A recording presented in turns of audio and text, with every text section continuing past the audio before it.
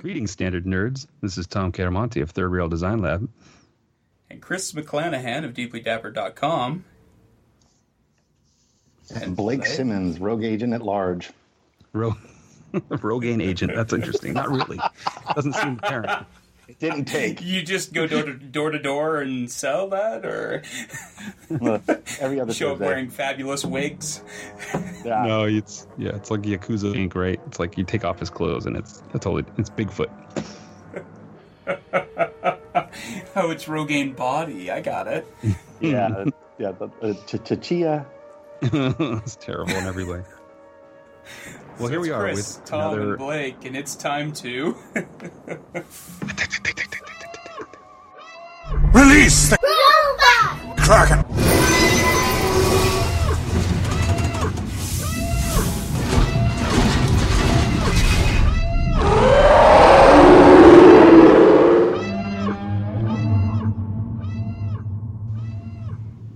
hello, So guys. here we are doing another sort of commentary recap episode of our Game of Tolls coverage.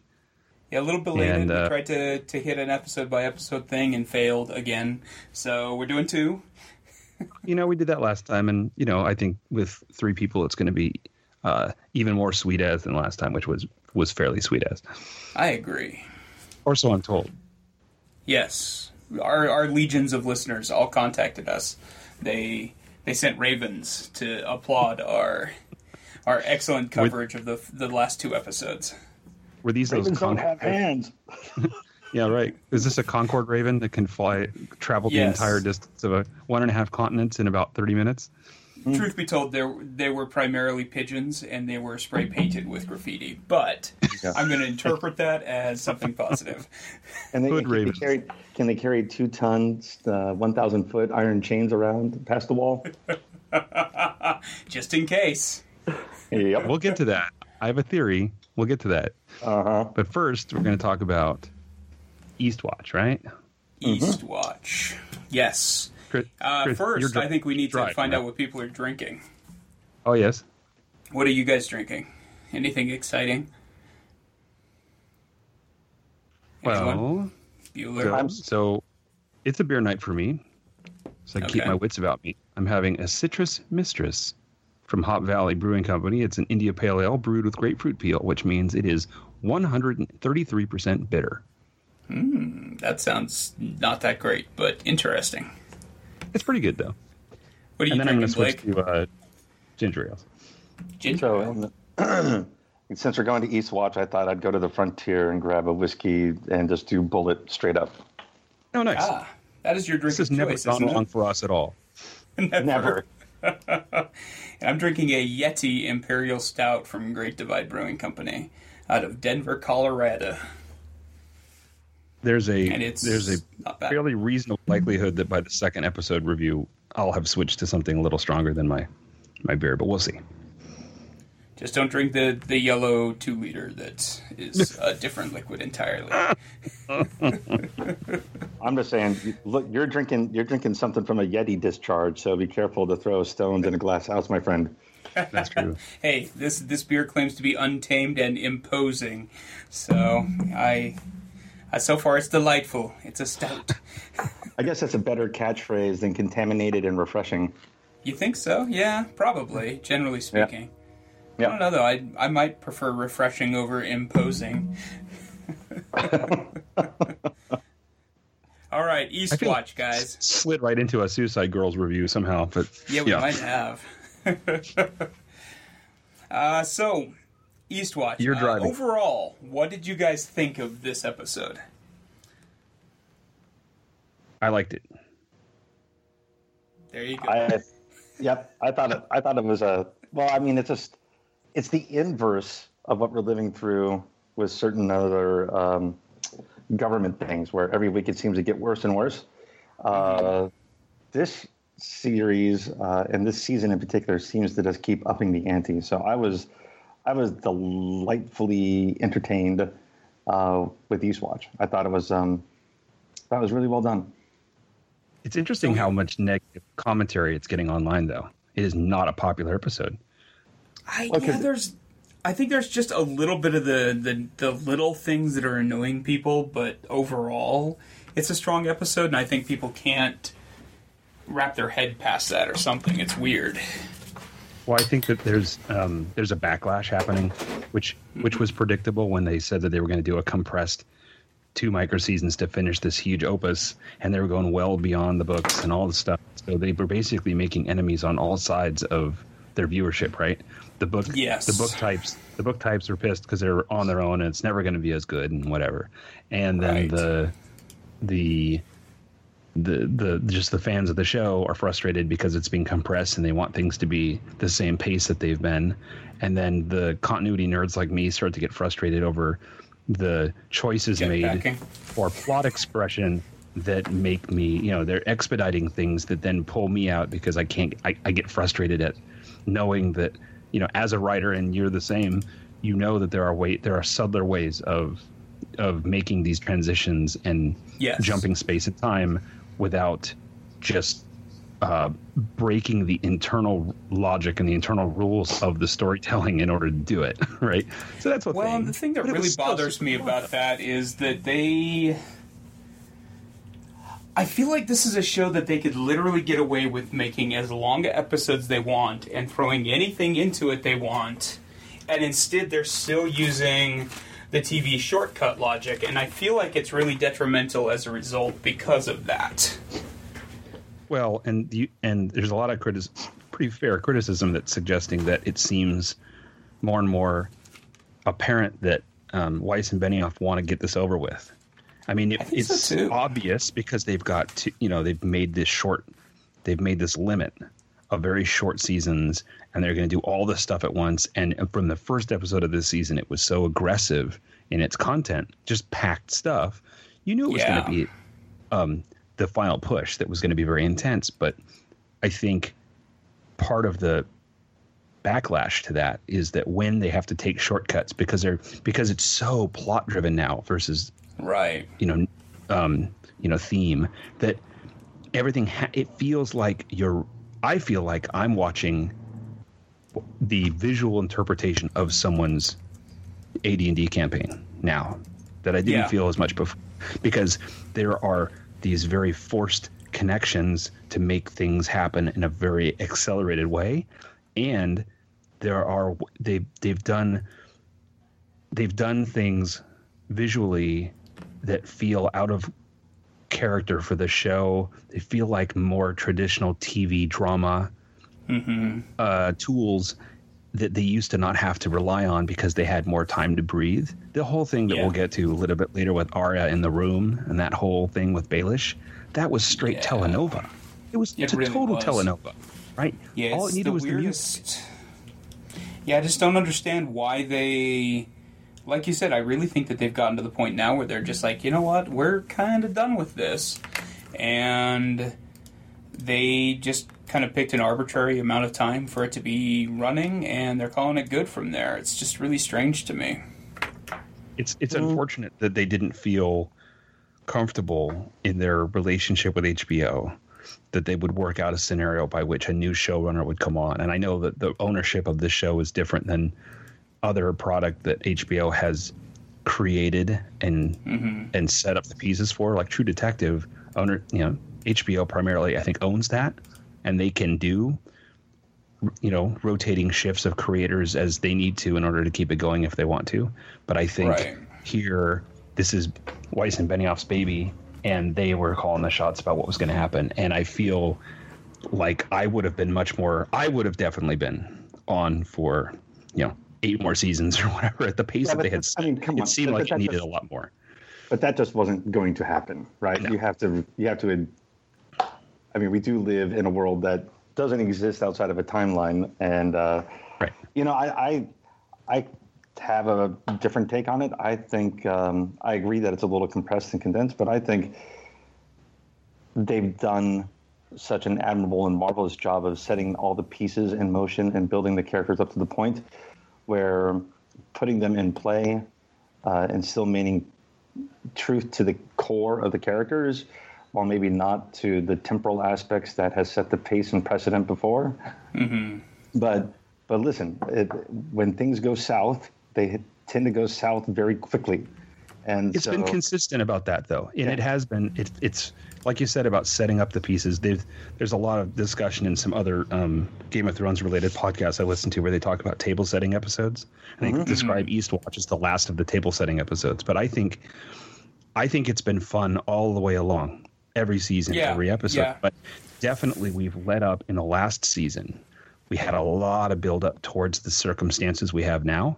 Yep. And I feel like this is, I feel like we're watching them release the dominoes in those really elaborate domino sculptures, right? Where they've spread it all out and they got the one, or like the Rube Goldberg machine or something. They're going to press the thing and watch it all happen.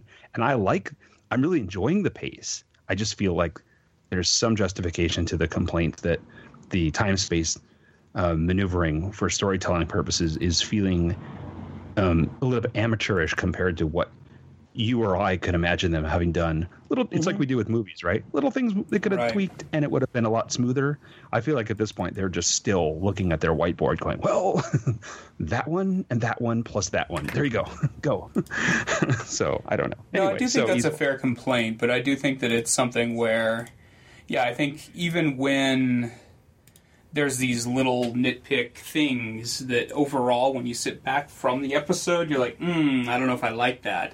I do think that watching the episode, I'm fully invested the entire hour that it's on. Oh, absolutely. It's riveting. And it's getting worse, right? It's getting nauseating and riveting at the same time, right? Really. The tension when you watch is just so like, ugh. But it's like even earlier in the season, we talked about with the Euron problem. Like there were the Mary Sue nature of him as an anti-character could easily be tweaked by the logistics of the plot being a little different to allow him to be at the right place at the right time without it being like just ridiculous timing, right? Yeah, absolutely. It's the same thing happening over these next two episodes, and particularly the second one we'll talk about. There are time space jumps to make characters be available in a very forced way that makes it feel like the AD&D thing, right? Where there's some internal logic problems, not just in terms of how it's structured as a production, but just in the story itself, the way the characters are making decisions. They can make some slight adjustments that don't even require, omniscience to do this. Some basic logic would dictate things being done differently that would allow for the MacGuffins that they're throwing out there to be more easily swallowed because the reach is not as long, right? Yeah, absolutely. Anyway, we should talk about Eastwatch. Anyway, so you asked overall, did we like it? I certainly I loved it. So long story short, yes. I mean, but just to cap it up, if HBO is crazy, they're crazy like a fox because the rates have gone through the roof, and I think finishing on a high note as opposed to, if it was a 15-season opus and people just got tired, like, gosh darn. And another thing. Yeah, I agree. Right? And so, like, I would say True Blood had the same kind of complaints when it, crescendoed or reached a rather unsettled in, right? And then 6 Feet Under had the same thing, right? So. Yeah, I definitely think they chose the right route to go in terms of both energy level and I think people's obsession with it. And, it's one of those things where even if you don't like the way they're going this season, there's only 6 more episodes. You're definitely going to be watching those 6 episodes. Well, and I think it's been several seasons now where the obvious parallel is Lost, right? Yes. Where Lost where we, people like me were insisting that they had a master plan and begrudgingly began to accept at the end that they were struggling to figure out how to cork the bottle, right? Right. As someone who does writes big sprawling interconnected storylines with my stuff with Third Rail, I understand that if you don't have the beginning and the middle and the end sorted out, it's just like anything that you're writing.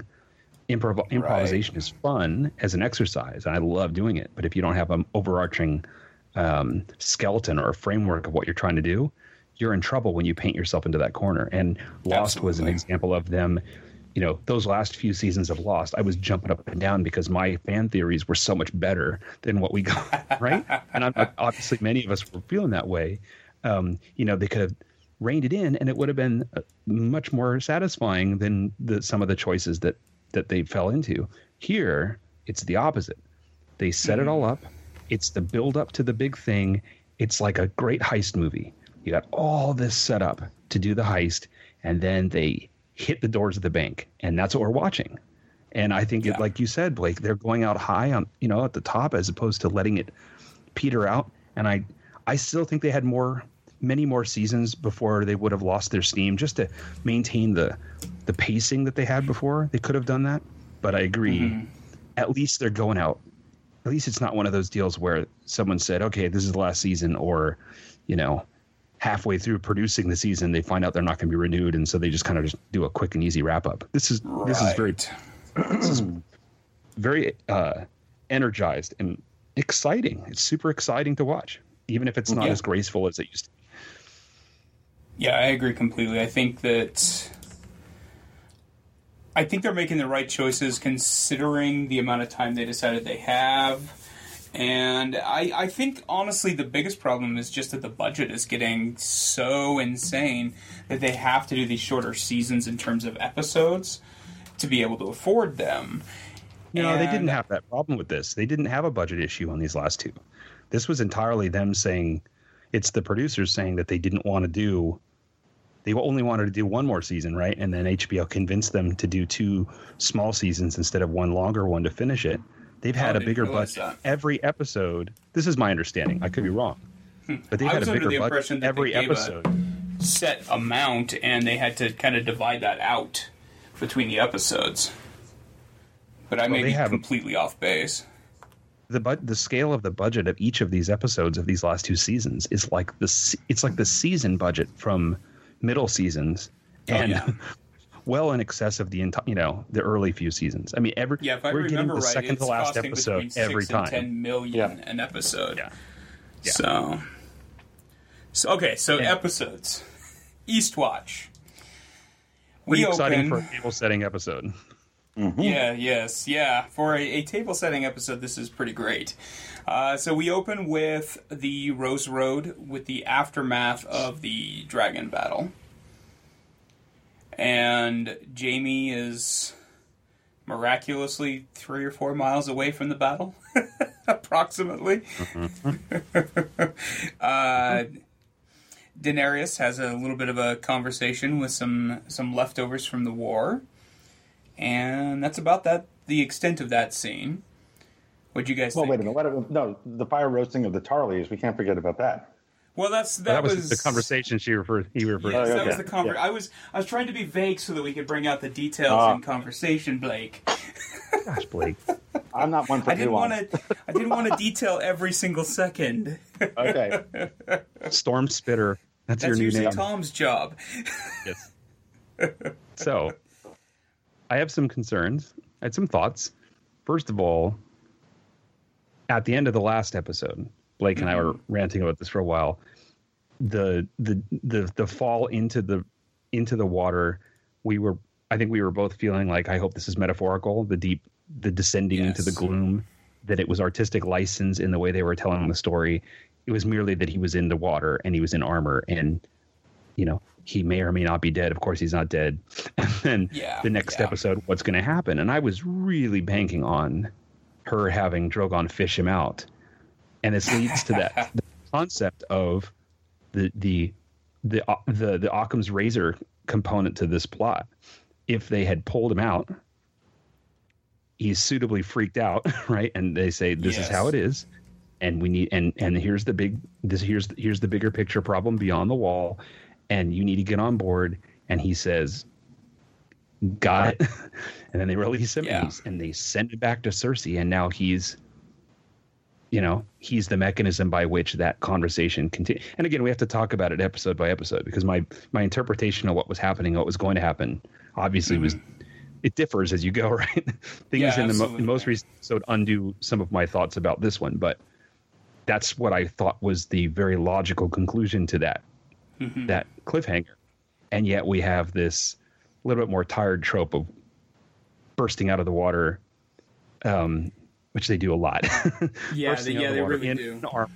A couple miles away, you know. Well, that was, yeah, you know, I that was a never had thing. a problem with him floating off into the water the way they did, because to me it was pretty clear that that was just decorative, basically. I mean, there was really no question to me that he was deep in the ocean somewhere or anything like that. And I thought it was just a neat shot to end on. But yeah, I kind of have to question being that much further down the river and then coming up for air. Well, and there's been a fair amount of criticism online about the idea of Bronn having the role that he had in the last episode, and that he was engaging. I mean, I believed him when he said, "You need to go back to King's Landing. This is suicide."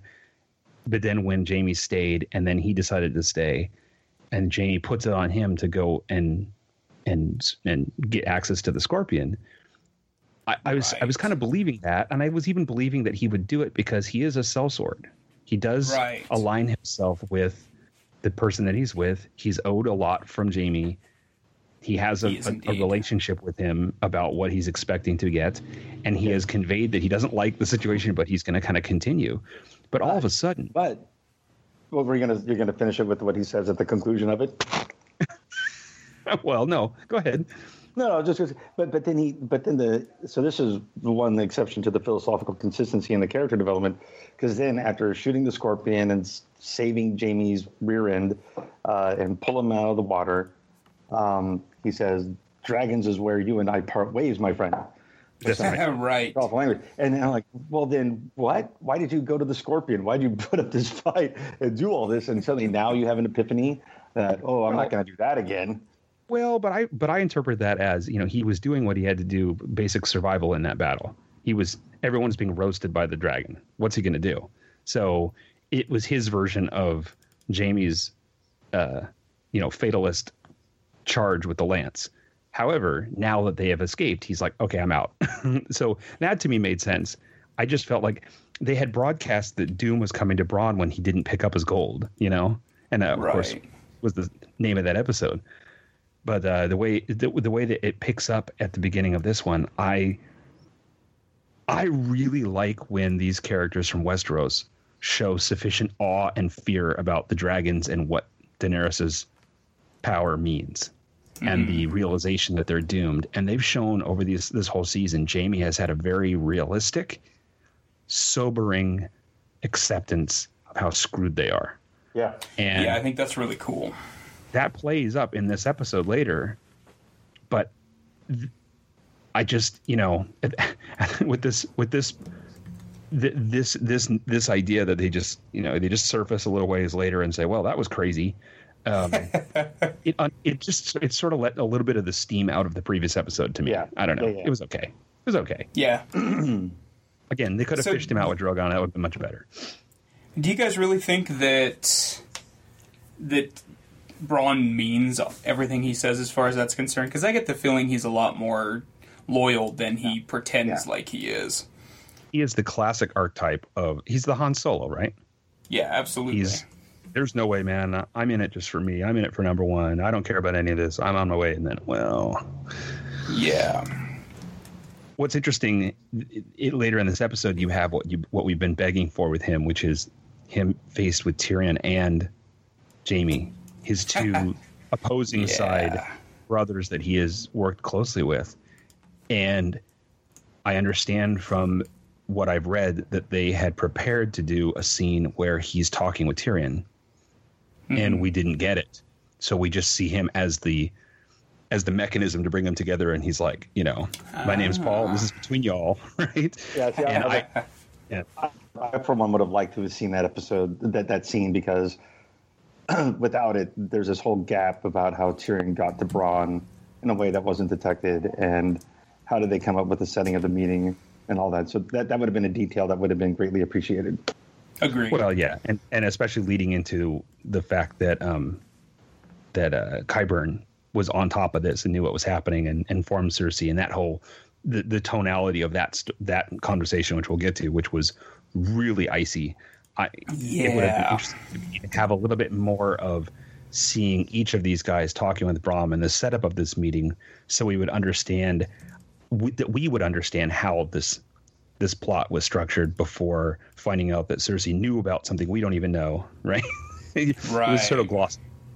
But the other thing about this, and you talked about this in the summary of this scene or this location, there's been a lot of division online about what the ultimatum that Daenerys gave the Tarlys, and there's been a lot of debating about whether this was another step towards the Dark Targaryen, urge versus, whether it's justifiable. And I think this is the most fascinating stuff we're getting out of Game of Thrones, because I don't care about the religion, the pseudo-religion stuff, and the ED&D stuff is fun.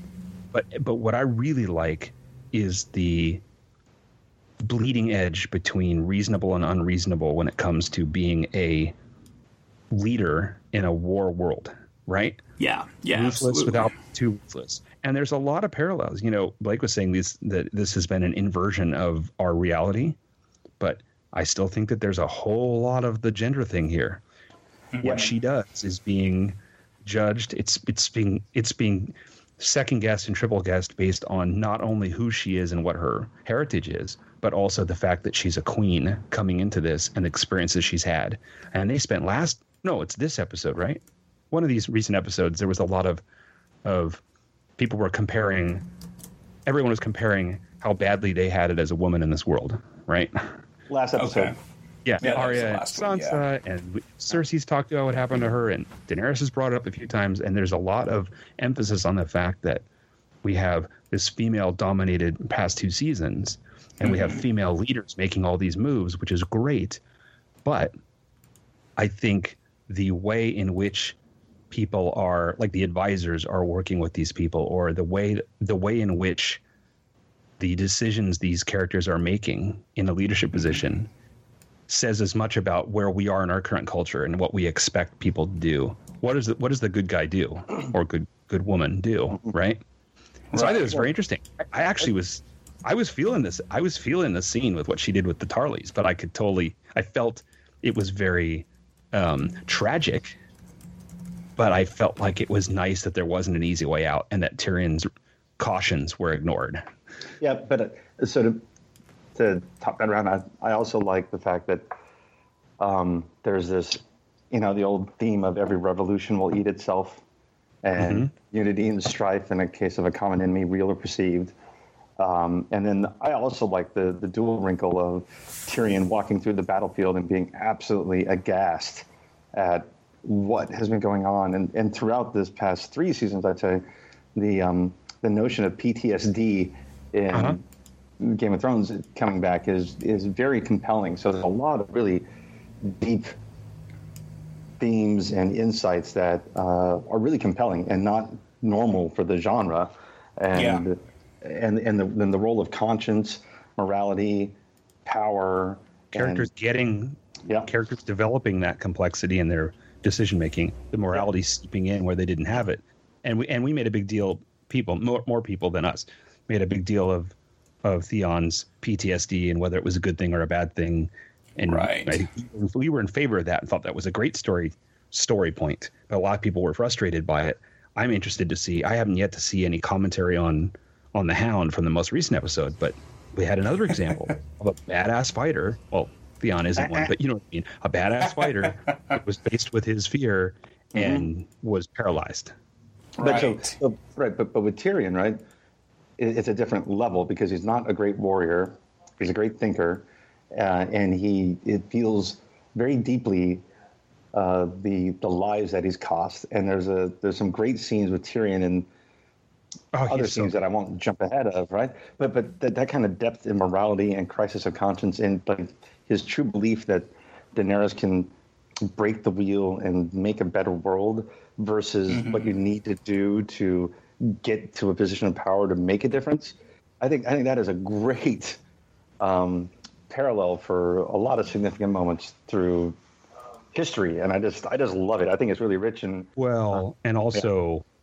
it's a very American thing to have a decision maker or a plotter I mean, he's not the leader here, but he's making the decisions. He's the main strategist, the war strategist, and he's a civilian.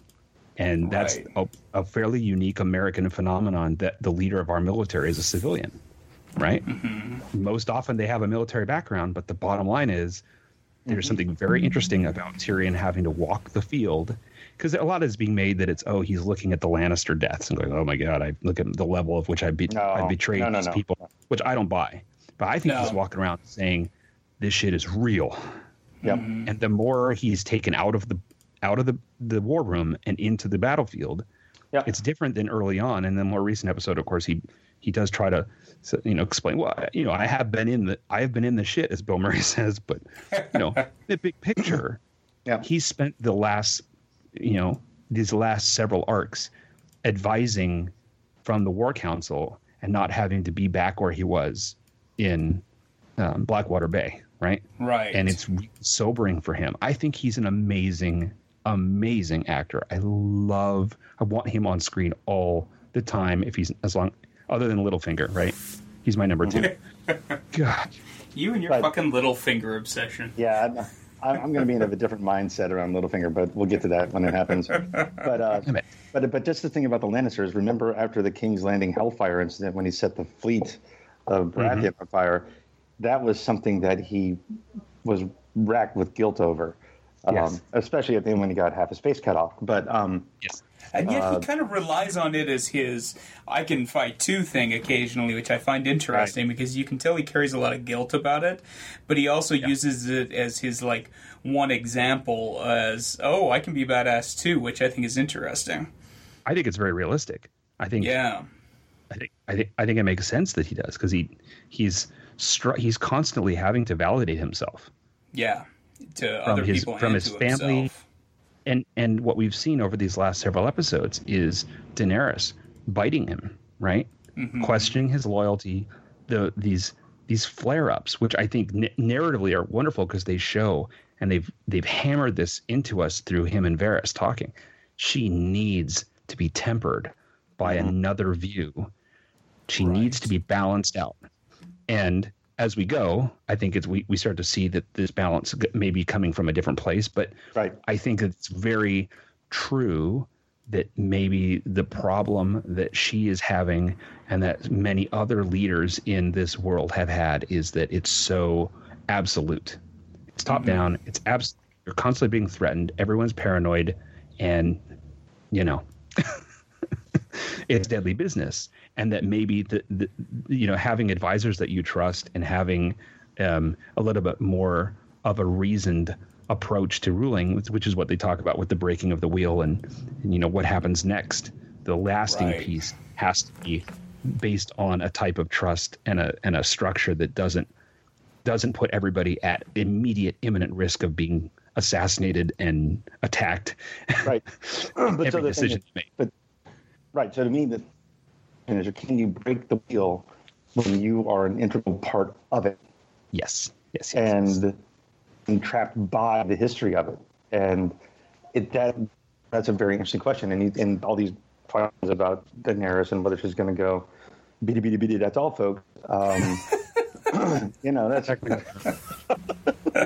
That's is that the Buck Rogers robot doing tunes there? Bitty. That's all, folks. That was a thing. That's the new closing to Robot Kraken here, gentlemen. Okay, so we're on scene 1.5. Let's go. Well, but wait a minute. Let's go back to the Tarlys, because they've spent a lot of work in making us care about or be at least aware of Tarly II in order to set up this scene. And I think there was some backlash to that because they forced us. They kept making the jokes about his name. They showed us the scene with Samwell going back home and being compared against his super rad brother and all that stuff. We've seen him have his honest thoughts about the battle in last episode. They've used him as a cipher.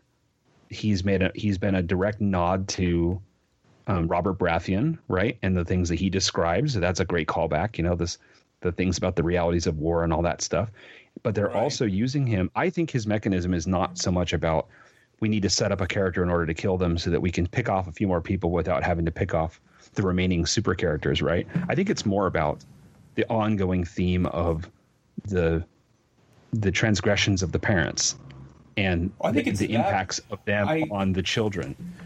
I also think that Dickon is kind of the viewer analog in the scenes. He's the one that you can see the horror through and the inexperience and everything. And by the end of the battle, you don't need him for that anymore. But his decision, even when his father looks at him and shakes his head, it's like, don't do it. When he decides to step forward with his father, it's a fatal moment for him. Yeah. And I like that they committed. I was afraid they were going to do the last minute pullback where she's going to say through Tyrion's guidance, okay, well, you guys are so dedicated to your beliefs, I can't just strong arm you into doing what I want, so send you to the dungeons like I wanted. I like that she, especially because he reiterated his xenophobia and his defiance. I like that she had to, this wasn't an irrational thing. This was a rational, strategic thing. I have to have this fealty, or that's it. I love that they followed through and toasted them. I just thought it was wonderfully tragic that he decided to stay with his father, that he had been programmed to the point where even after everything he'd seen, that he felt like his role in the honor for his house was to stand with his father and take his licks, especially given how much we see the references to that not happening with Jorah. Right. Yeah. Yeah. Or a lot of the other families, right? So right. I did like the kind of human element when they held hands right before they got turned into briquettes, but it was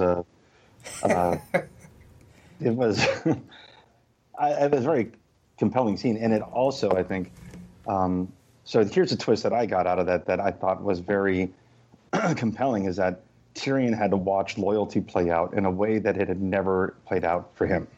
Right. Yes. And absolutely. Right in front of him, he saw what could, the power, even as tragic as it was, of a family sticking together through thick and thin.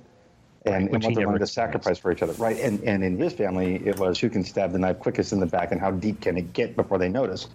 Yeah, that's a good point. Yeah. And like they broadcast to us, Daenerys's family, her advisors, as well as her armies, are with her because they believe in her. Well, I think there's some platitudes there. The Dothraki are not there because they believe in her. But anyway, the point is, at least her close advisors are very reverent about her, and that is a bond that is deeper than what many of these families are experiencing. That's absolutely true. But so then, without a doubt. Right. But then it's interesting what's going on with the Stark clan, right? That they, as we'll talk later, they're going under internal friction, much like the Lannisters, as opposed to the Targaryens, and in this case, Jon Snow with his family, which is still the Night's Watch and the Wildlings and everything else. And so it's just very interesting how you see these different divisions play out and the different kind of points they're trying to make along the plot lines. Well, and they really have played up they're really playing up the, how the children of these people perceive themselves and their relationship to the reputation of their family, their parents, and also their family and their family name. When we get to the fan service return of Gendry, or which I guess had happened, right? That happened last episode, right? When he was recruited again. Right. Yes. I thought you'd still be rowing. I mean, it's 100% fan service, but he's got the big hammer, the Baratheon hammer that he has forged for himself, just like his dad. And as one of the other podcasts, Joanna Robinson mentioned, if you look closely, he's even carved in the Baratheon. Yeah, he's got the stag on it. Oh yeah, absolutely. Yeah, it's there all over. Yeah. She said he's cosplaying as his daddy, which I thought was hilarious, right? Except, but I mean, again, except he's a better runner. Yes, much better. Oh yeah, but once again, here's a guy who's chosen to respond to a series of misfortunes about something that was completely out of his control, being the bastard of the king, in a way that is not bitter. He still worships. He still idolizes. He idolizes where he came from and is honoring it, whereas many of the characters are taking a different approach to their parents, right? Right. Certainly Tyrion is. Yeah. Anyway, one other thing about the scene before we move on is I think that, you watch how they spend their money, right? And so they chose to they threw polygons at Drogon torching these guys when they could have been stuck through. They could have had their throats slit. They could have even had the dragon flick them with a claw. But it was a very thematic thing. She used the dragon to utterly incinerate them because that's her symbolism, and that's the thing that people that she's she had to send on. a message to all of those other troops there. And how do you? And then really is right, and every other, everybody else can do some stabbings and some chokings and some whatever, hanging from a tree. I have a dragon that will just obliterate you and your family and everything about your house into ash. Yeah. And it's as easy as breathing. Yep. And it was the show of force that was unnecessary, but it was to send that message, and it was so effective, right? So cool. Asymmetric warfare, 101 lesson in asymmetric warfare. You want me to do the next one? Yes, let's move. I think we're at like 3 hours now, so let's move on to the next section. So the next stop on our journey of this episode was Winterfell. And the major beats for this sequence were, we saw a sequence of Bran warging a murder of crows or ravens or whatever. And that delivers some very specific information. And then we also see some Scooby-Doo machinations, some Scooby-Doo shit with my man Littlefinger and his efforts to set up an internal, or to fan the flames of an internal conflict between the two Stark daughters, because it's inconvenient for him to have Sansa have both a badass assassin little sister as well as a giant Amazonian warrior close at her side when he wants to be doing the controlling. So very interesting. I think we need to talk about the motivations of the people in these scenes, but those are the big points. So what do you guys think about the Bran warging situation? I thought it was interesting. I liked the way he appeared to be flickering between the ravens as he was flying. I thought that was a really unique touch. There wasn't too much to it outside of just tying down exactly where the army was, I feel like. Well, I think that the reason for this scene was, we've never had a really strong sense of the speed at which this army marches and where they are in the north. And it's something I personally struggle with because I don't understand the geography of this world as much as I should. I look at the map and everything, but the cartography doesn't matter, because if you measure it out, the rate of speed, these guys like wandering the desert for 40 years just waiting for the plot and development to occur. Oh, no. And then, now we can arrive. But anyway. That's what I'm saying. It's not. I don't think the scene was about figuring out where they were and whether they were close or not. It didn't even have much to do with the arrowhead-shaped rock that we would that the Hound saw in his vision and that we led to in the next episode. I thought at first that was what we were going to see, was the relationship of the Horde to Eastwatch or to other landmarks that would give us a sense that they are much closer than we thought. I don't think it was that. I think it was a reminder that there's some supernatural shit going on with Bran. Again, this is the whole thing of the emerging magic in this world, and all these agents of chaos having to deal with this that they can't control, right? I think it definitely shows that Bran is becoming more proficient with the warging as well, controlling that many ravens and flicking between them.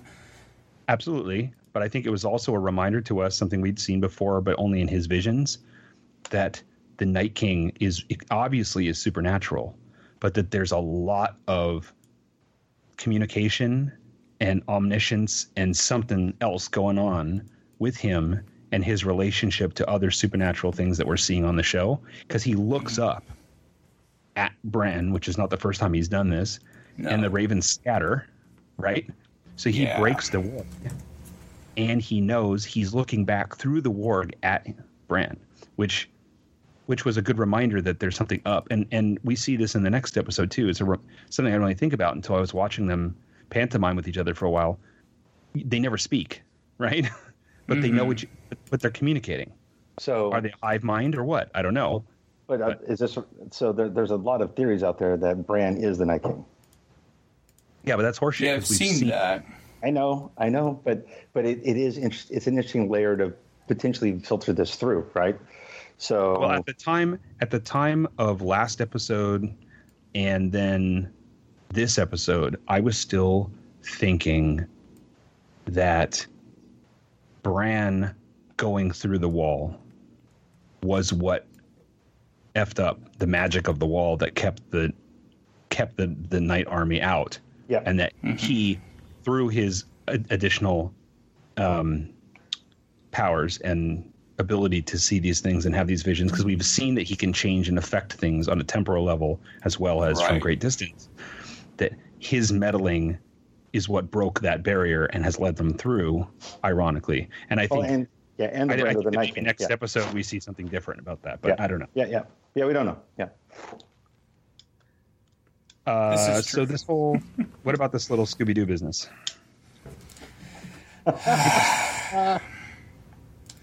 I gotta tell you, the whole thing, this episode and the next episode, I'm either like really fucking confused and I don't know what's going on, or I think they're doing a really shabby job of it. And maybe that's just me. I'm curious to hear what you guys say, but I'm getting pretty. I feel like both of the whole Winterfell thing is getting old for me. Well, at the time of this episode, I was struggling to figure out the point at which we're seeing Baelish working with what he has and regaining a power position by manipulating people versus him struggling in defense, which he's never had to do. Because he goes back to a good portion of all of the story is his manipulation and leading to this, right? I mean, that's an ongoing theme that they touch on periodically, is that he basically started this and he's manipulated events all on the way to sow this instability. Right. Now, when Bran showed up and that whole sequence of him trying to give him the dagger and do with him that he did with what's his name at the Vale, and then being rebuked and not realizing the scale of Bran's abilities and that whole situation, and then Arya showing up and seeing all that, I think that was initially taken by other people to be that he was completely off his ass and didn't know what to do and was losing ground. I saw it. I saw him doing a lot of staring and doing what he does best, which is not speaking when he doesn't need to speak, and then speaking when it's to his advantage. He had that misstep early on when he tried to talk to Jon, and Jon put him up against a wall like his dad did, but or Ned did. But I think in this episode, you're seeing him shift his strategy very quickly and start figuring out the ways to isolate Sansa again, because he needs to be Sansa's. He needs to be her advisor against others, and we've seen her say several times to people, I know who he is, I know what he is, I need his people, but I don't believe him and I don't trust him. And I think he knows that she feels that way because she's rebuking him, right? Well, so I think he was seeing an opportunity here.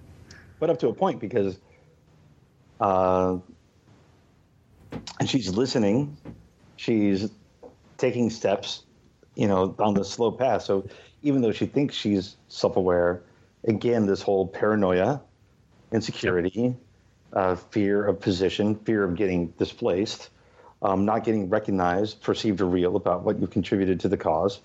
And, but my question is, so I think we see this arc in Sansa that will be very interesting to see how it culminates, whether she goes the way of Cersei or other, or meets an untimely end. But I'm just still trying to figure out what the heck Littlefinger's end game here is. Does he really think Sansa has a shot at, displacing and usurping to get him a shot at the throne? Because that that just is a staggering step of hubris, and maybe that's his character. Well, but he's never been that, right? Well, but they haven't talked it up too much in recent seasons. But we got to remember that Baelish he's a poor man. He came from nothing, right? And he's that classic character of the guy from the wrong side of the tracks who's built himself up, created an identity for himself, and used his street smarts and his abilities to manipulate to work himself up into a position of power that maybe he didn't expect to have. But what is his end game here? No, but I feel like sometimes he's tempered between his need to just destroy all of these powerful people that have looked down on him and shit on him. So a little bit of the Joker thing combined with starting to believe more and more that he has a shot at being the one who whispers in the ear of the person who's on the throne. Well, I'm sorry, I didn't mean to cut you off, but I don't know. I don't know if I buy that enough, because a lot of his decisions based over his lifetime, it's either been stepping in the situation and then cutting the head of the snake off as he sees it, and then taking that power for himself, like what he did with the Veil. Or is it because he still has this crush that was unrealized, and now he's thinking that if he could... But that's what makes him so interesting. I don't know. I'm the Baelish lover on this podcast, but to me, I find it really interesting that he has this blatant obsession with Sansa because he was in love with her mother, and that that there's this part of him that really thinks that if he isolates her enough, he can get to this place in his mind that is the best of all the worlds. His actions in the Veil led him to think.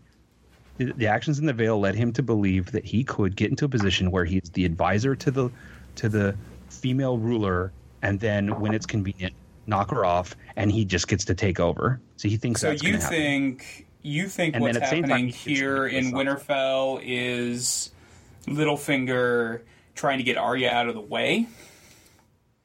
Well, no, we can't go there yet, right? I think at this point, I think what he's doing is he's seeing the return of the Starks in pretty rapid order, and the rebinding of the family, which is against his interests as being really the only person that is close enough to her to talk to manipulate her and her decision making.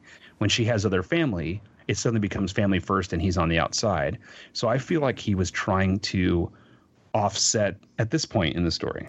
I feel like he was trying to offset the likelihood that she would bond with Arya or Bran. That he wants to foment the differences between them as opposed to letting them bond. And I don't know, I think it's a really tough position to be in, because you're right. He's pushing her in weird directions, but I feel like he's trying to make her... I think it's interesting when you look at his dialogue. It's like he's trying to be really supportive of her. Oh, you're leading the people and you're doing a great job and you're the Lady of Winterfell. But at the same time, he's asking questions that are suggesting to her, letting her come to a conclusion that is paranoid. Maybe she's not doing a good job. Maybe these guys will turn on a moment's notice. And maybe they're really just listening to her for the moment because Jon's not there, but maybe they shouldn't. I don't know. It's interesting. You're right, though. It's very inconsistent. We don't know exactly what his game is. Yeah, but I mean, I think that's by design, right? We shouldn't. But I just don't understand how he thinks any maneuvering or any shenanigans can really take the North away from Jon. That is a leap of staggering proportions, unless he just thinks Jon's going to get killed. But I just... or maybe he would just be happy if Sansa ran off to the Vale with him, and if that's really his motivation, then that makes a lot more sense to me. I think he was reading the room with the Northern Lords, and I think he saw that they were willing to get behind Jon when he was being this rallying, charismatic leader. But as soon as he says, "Hey guys, I'm going to drop everything and head down and talk to the the progeny of the people that have betrayed my family repeatedly. Well, and not to jump back. ahead, but I do think that the Lords are going to have some shit to say about the fact that Jon's bending the knee here. Definitely. Yes. But look, if I was in Winterfell and 2 dragons decided to fly over in a low crawl, or any dragon flew over for a low crawl, fly by, I would shit my pants, right? Yes. So, but they took the wildlings in. They were willing to follow Jon to take the wildlings in. That's true. I mean they throw away thousands of years of tradition for that. Right. I mean, that's hardcore. I mean, that they were pillaging and conquering and raping and, atrocity after atrocity. It was basically Israel and Palestine reconciling and saying we're going to unite under one king. I mean, that is a staggering accomplishment relative to the little piddly whisperings of Littlefinger. True, but we have seen more than one example of Jon believing that people have his back because of his altruism, and then he gets quite literally stabbed in the back because of it. So that is true. And the front, and the quarter sides, But I think Jon's in a little bit of a more tactical and strategic position of strength than he was at the Night's Watch. That's absolutely true. So getting to the Scooby-Dooing in this sequence. There's this whole. I thought that's what you were talking about this whole time. No, this straight up telenova sequence. Yeah. Where he makes this really. So thanks for that you brought. Sansa thanks you. I'm gonna go now. I'm gonna go in and then I'm gonna come back out. It's cool. I'm gonna go get some oatmeal, and then she does her little sneak, cruises around. It's called gruel. Then it's gruel, not oatmeal. It's gruel. Yeah. And then reaches into the mattress and instead of it being play wench, it's this scroll that was left for her to find. Play wench is I loved the image of him in the gloom watching her leave, but I kept thinking she's not going to buy that. She's not going to take that seriously. She's going to know she's gotten savvy enough at this point to see through people. She's going to know that she's being played. She can't be that overconfident. And as we come to see, maybe not.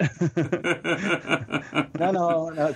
See, I'm still I'm going to still write it out. We need to talk about that in the next episode because there's a whole lot of WTF and what was happening. What bad storytelling or mystery? I don't know, but I want to get your feedback on what was the subtext of half of what was going on there because I couldn't decide what it was. But now so this is if there's one thing. Well, I shouldn't say that. Of the couple things that really get under my skin, it's this whole Orient Express clue thing that they're playing out in Winterfell because they're snowbound and have nothing else to do than turn on each other. And it's just so ridiculous given all the damage that they've gone through together. And maybe it is Littlefinger being such a master at turning people against each other. But it's just, it frustrates the hell out of me, honestly. Yeah, but the concept of family having problems when they're kids that only get exaggerated as they get older, and they go from being petty children having squabbles to adults with serious issues with each other. I still think that that's a tragic story that is interesting to watch. I like that they're after their little hug, they did their bro hug, and then all of a sudden it's like, well. Actually, this is not your little sister anymore. This is actually something entirely different. I'm really enjoying Sansa realizing this. Maybe it's just because I had issues with the character very early on, and I guess I still do. But anyway, which character? Sansa. Oh yeah. Well, yeah. She's not. Between the two, my fear is skipping ahead a little bit. My fear is that we're going to see Arya go before we see Sansa go. No, I would rather it be the inverse. No. I would have said absolutely not until this last episode. But anyway. but here's the thing. Drawing back on that parallel, it's interesting that so the Baratheons have collapsed. The Starks are now acting a lot more like the Lannisters. The Targaryens are coming into their true power, but appear to have some fatal cuckoo flaws, and probably from generations of inbreeding. And it's this hybrid, if you will, that appears to be kind of keeping it together, but it's and then of course you have the the Greyjoys, which are just you want to talk about oatmeal. Okay, but do you I mean, you've said this now a couple of times. I heard that oatmeal reference. You've said a couple of times now that you are equating the entropy in the Stark family with the Lannisters. Yes. And I'm not sure I buy that, because on the face of it, yes, there's internal conflict, but that's more about a storytelling component to show that these family dynamics are complicated. That said, the Lannisters have been top down, trained by their parents to be vipers biting each other. And they have deliberately and wickedly undercut each other. Yep. Top down, backwards and forwards, the Lannisters have reached a point where they are just attacking each other. And that it's and the Starks, we have a family where the parents are killed off, who are certainly Ned was very altruistic, although he made some questionable choices. Caitlin was a loving mother who made some questionable choices. Essentially, the progeny of the Stark family is comprised of people who then each of them went off and became influenced by someone else. Right. That's exactly my point. Except for Robb, who patterned himself after what he thought Ned was, and then met a similar sort of fate. Right. But each of the other ones kind of they developed a sense of they had their same attitude about Dad, but they've grown up under very different circumstances. So I don't see them as much eating each other alive the way the Lannisters do, as much as becoming. They're so different in the way that they've spread out into the world and formed, that are they really the family anymore?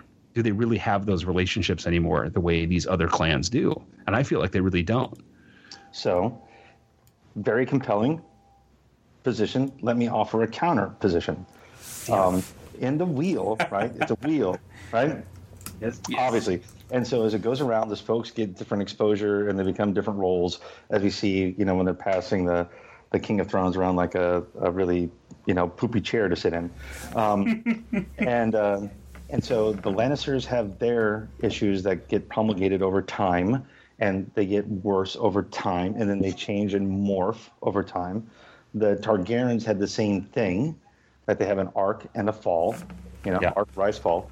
And I think you're seeing the same thing happen to the Starks, which may be from a different core and foundation, but go through the same arc through the wheel and get tortured as a result of going through that curvature.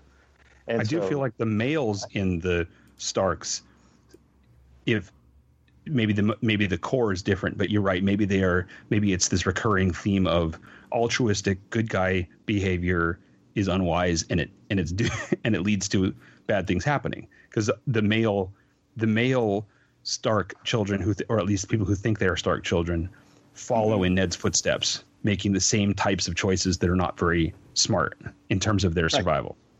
Yeah. So I'm just saying that as you go through pain and suffering and exposure to reality, it changes you, it anneals you, and I agree the degree and to extent and magnitude of it, and the infighting and absolute slaughter isn't the same between the Starks and Lannisters. It is interesting when you start back from season 1. Right. And they're this, happy-go-lucky family, and they're really a tight-knit group, and then they find the dire wolves, and by the way, what the fuck happened to them?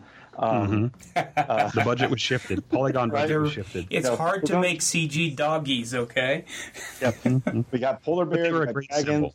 We got polar bears, we got dragons. We don't have wolves, but they were a good symbol. They were a good symbol of the tragic story of the Starks, which this whole thing felt like that's what this was about. At least the way it started. Was watching the Stark family become undone by the manipulation of these other forces, and I wouldn't say their sense of what's wrong and right, and their own actions, right. So I would change it. I would use a different word than undone. I would say changed at a fundamental level, because when Arya comes across her direwolf and it doesn't recognize her and says, "I'm going to keep going on in my own way," I think that is a testament to how far they have changed. Absolutely. From where they are to where they were to where they are. And so that arc, I think, is very compelling, and I think it adds another layer of granularity to watch out what you wish for, and because you can what you hate. But the idea that I mean, you were saying that the Starks are following the same pattern as the entropic pattern as the Lannisters. It's just a different core of their change. And I would say that it's a bigger theme in this whole show that these families are complicated and they're people with issues, and it's this tragedy that's happening in all the houses at the same time. Right. It's being told in different ways because there's not a single house on the show that hasn't had this sort of structure between the kids and the parents. Right. And the only winning move is to break the wheel, because as you go through the wheel and as you go up the chain, you become what you hate. And if you're a true believer and altruistic, you get killed. And only the slimiest of the slimiest get to ascend. And it's actually a descent, not an ascent. So, you know what I always imagine whenever they make the references to the wheel? It's the giant wheel that Conan had to push at the beginning of the first movie. Every time, like, you know, literal. I want to hear the lamentations of the women, you know? Yeah, that's a very interesting connection. I would have not have gone there, but that's very interesting. Well, all right. So, all right, guys, we're only two locations in. With Conan. Yeah. I think we should move past Winterfell now to Old Town, because we're getting a little deep into the woods here. It may take us about 6 hours to make it through both episodes here. You're optimistic. Oh, don't worry. We're gonna be like Game of Thrones itself. We're gonna build up, and then in we're gonna cover like the last 90 minutes of material in 5 minutes or less. Yes, the longest episode of the series we're gonna do in 10 minutes. All right, so Blake, take us through Old Town. I thought I was a guest speaker. I didn't have to do this. Okay, but in Old Town, you're not. You've been on more than once now. You're not a guest speaker anymore. Okay, so you're like Ian Glenn. You're and featuring Blake. Your name's in the credits. Yes. Yeah. So, but we're going to go straight to the Citadel in Old Town, correct? Yes. Okay. So what's very interesting in Eastwatch that I find is that, and it was very telling in some of the other comments that were made. So you start off and Samwell is lamenting his fate still, and he's got, you know, some cred from curing things. But then he walks into the group with the elders and has a little bit of an epiphany about what his true role is and what his place in the overall hierarchy is. And what did folks think of that scene as it played out? Yeah, I thought that they could have handled this scene a little better. What's his role in the story? Yeah. Because we've had a lot of misdirection here. At one point, he seemed to be the guy who's writing all this down. He's the archmaester to the archmaesters. He's going to be the future guy who's telling this story. Other times, it seems like his role was to cure Jorah. And other times, it seemed like his role was to find the Dragon Glass Mountain, which had been referenced before, which was great. Right. Yes. And now we've had the big slamabama with the maesters, and they blow them off. And I understand that's fairly consistent with the way they've been and the hubris of the educated elite, which has parallels in the world. The overconfidence of the educated elite. That said, was this whole thing to get Gilly to be the one who drops a bomb? Wait, but ship that he doesn't see? I don't know exactly. But what do you think about the nature of Ebros, Archmaester Ebros, played cunningly by Jim Broadbent, by the way, as kind of understanding what needs to be done, understanding the limitations of his own role, and then kind of giving Samwell he's trying to arm and load Samwell with enough information to go out and do what he knows needs to be done, but it can't. He's not going to do it in the Citadel, right? Yeah. Do you think he's doing that? Do you think he's pushing Sam to go do what he needs to do instead of staying there? I think that would be my bet. That I actually think he sees the patterns, he knows what's going on, and he knows that they can't His hands do are it tied their by current the old structure. man. Yeah. Yeah. Well, yeah. I think that's definitely possible. But there's been a lot of comment. But there's a lot of comment online about the fact that they keep talking about how they're the ones that people will listen to about things like a supernatural, centuries-old rumor of, boogeymen in the night, and what what could be happening. And the question is, do they really have that power or not in the world, the way the world has changed? And they certainly have the confidence. That's my thought is, I really think Broadbent or Ebros really does know that the world at large isn't relying as heavily on the Maesters as they used to. Which is a great metaphor and euphemism for science in the 21st century in the United States. Absolutely. But anyway, what I do feel is that there are some, and maybe I'm just reading too much into it because I'm a scientist, and so I would think that if I knew what was going on, I'd find a way to make it happen no matter what. But some of the looks that Ebros and Samuel share, and some of the things that Samuel is expecting, especially after the stone skin incident, I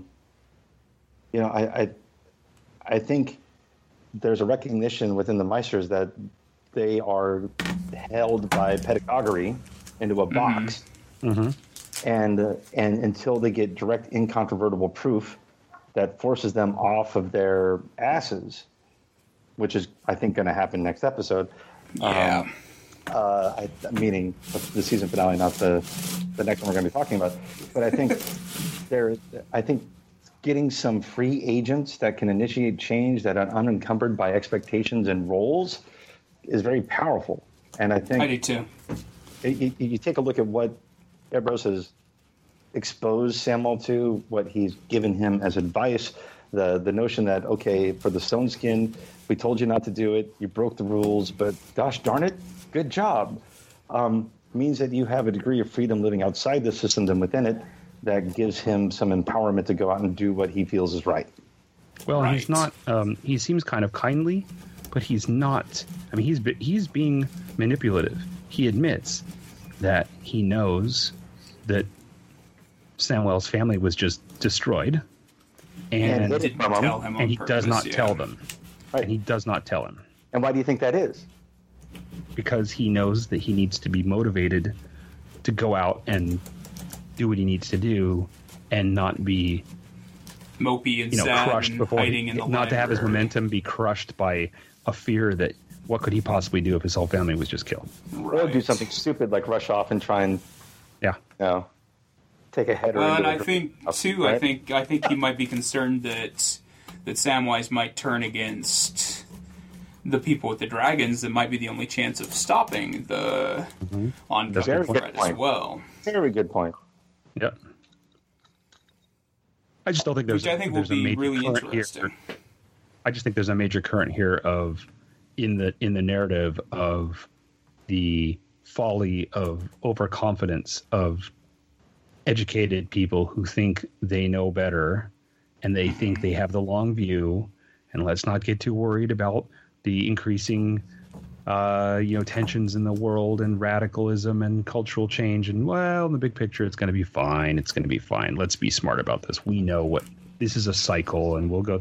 I feel like there is I feel like that's being challenged in the way that the Meisters are being shown as a very flawed system. But I will also point out that it was very interesting that it also brings up the point of the uneducated just following their gut. The danger associated with that.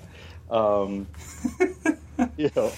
and over and over again, we've seen people like, that seems like a good idea. It's flat. And so it's just like real life. Like, you have folks on multiple ends of the spectrum, near and extreme. And when they make uninformed decisions, they end up paying the consequences. Chris, do you want to take us into the next? Oh, no. Wait. Do I get to Wait a finish minute, up we with Guilty in didn't the next even. scene? Yeah, we haven't even that's- touched on the sorry. bomb that she dropped there. How do you guys feel about that being confirmed that way? No, but that was perfect. And the mansplaining and the, okay, that's great. You want to go leave? That was just beautiful. Yes. Well, and so going back to the thing about the educated elite overconfidence, feeling like they know everything about everything, and then of course it's the wildling that was taught to read a few seasons ago who stumbles across, even if she doesn't understand the the importance of it. She gets a sense that there's something weird about it, but it happens to be this is the character that figures this out because, I mean, it's a narrative conceit, but it was interesting. It was a deliberate choice that she's the one because he's found the dragon glass thing, and the thing I love about it too is that Gilly is the one character on this show that is blatant enough in the way she does things that if she's introduced to Daenerys and Jon at the same time, she's going to be like, "Oh, you're his aunt," kind of thing. Exactly. I mean, well, and also I understand would immediately think of the political ramifications instead of just keeping it. Right. but as I understand it, this is well beyond anything that was implied in the books to date, right? Correct. Well, it was implied, but it was never confirmed. The annulment is the new thing. Correct. Yes. The nature of the relationship was always implied in the books, as I understand it. But the idea that it could have been legitimized and therefore that Jon would have a tighter claim to the throne than Daenerys is a show thing. Right. Yeah, that's a bombshell, honestly. Well, and I think you're exactly right, Chris, that she'll probably drop the bomb right after they have an intimate moment they have together. Cave time. Yes. You know nothing, Jon Snow. But what I also found hilarious, and this is just me being a negative Nelly here. So Samuel goes loose and goes to, the Library of Congress or Alexandria, whichever you want to put out there. And he just appears to be grabbing shit off the racks by random. And is he even unlocking them? I feel like the chains weren't even on him anymore. No, but I think the ones that were inside the gate weren't inner room, locked. right? Yeah. Yeah. Oh, right. But it's just like, Doctor Strange, the thing that I hated the most was that he just materializes and just grabs shit out of the air and just doesn't even pay attention to what it actually is. I just don't understand how he knows what he wants to steal and what the value is. Well, my assumption there is that the last time he was in that room, he kind of scoped it out and kind of picked out which books might have something worth grabbing. Okay, and so books fine. Rolls of papyrus sticking up to the roof. He put Post-it notes on them. Oh, come on. He subtly wrinkled the corner of the ones that he would come back to.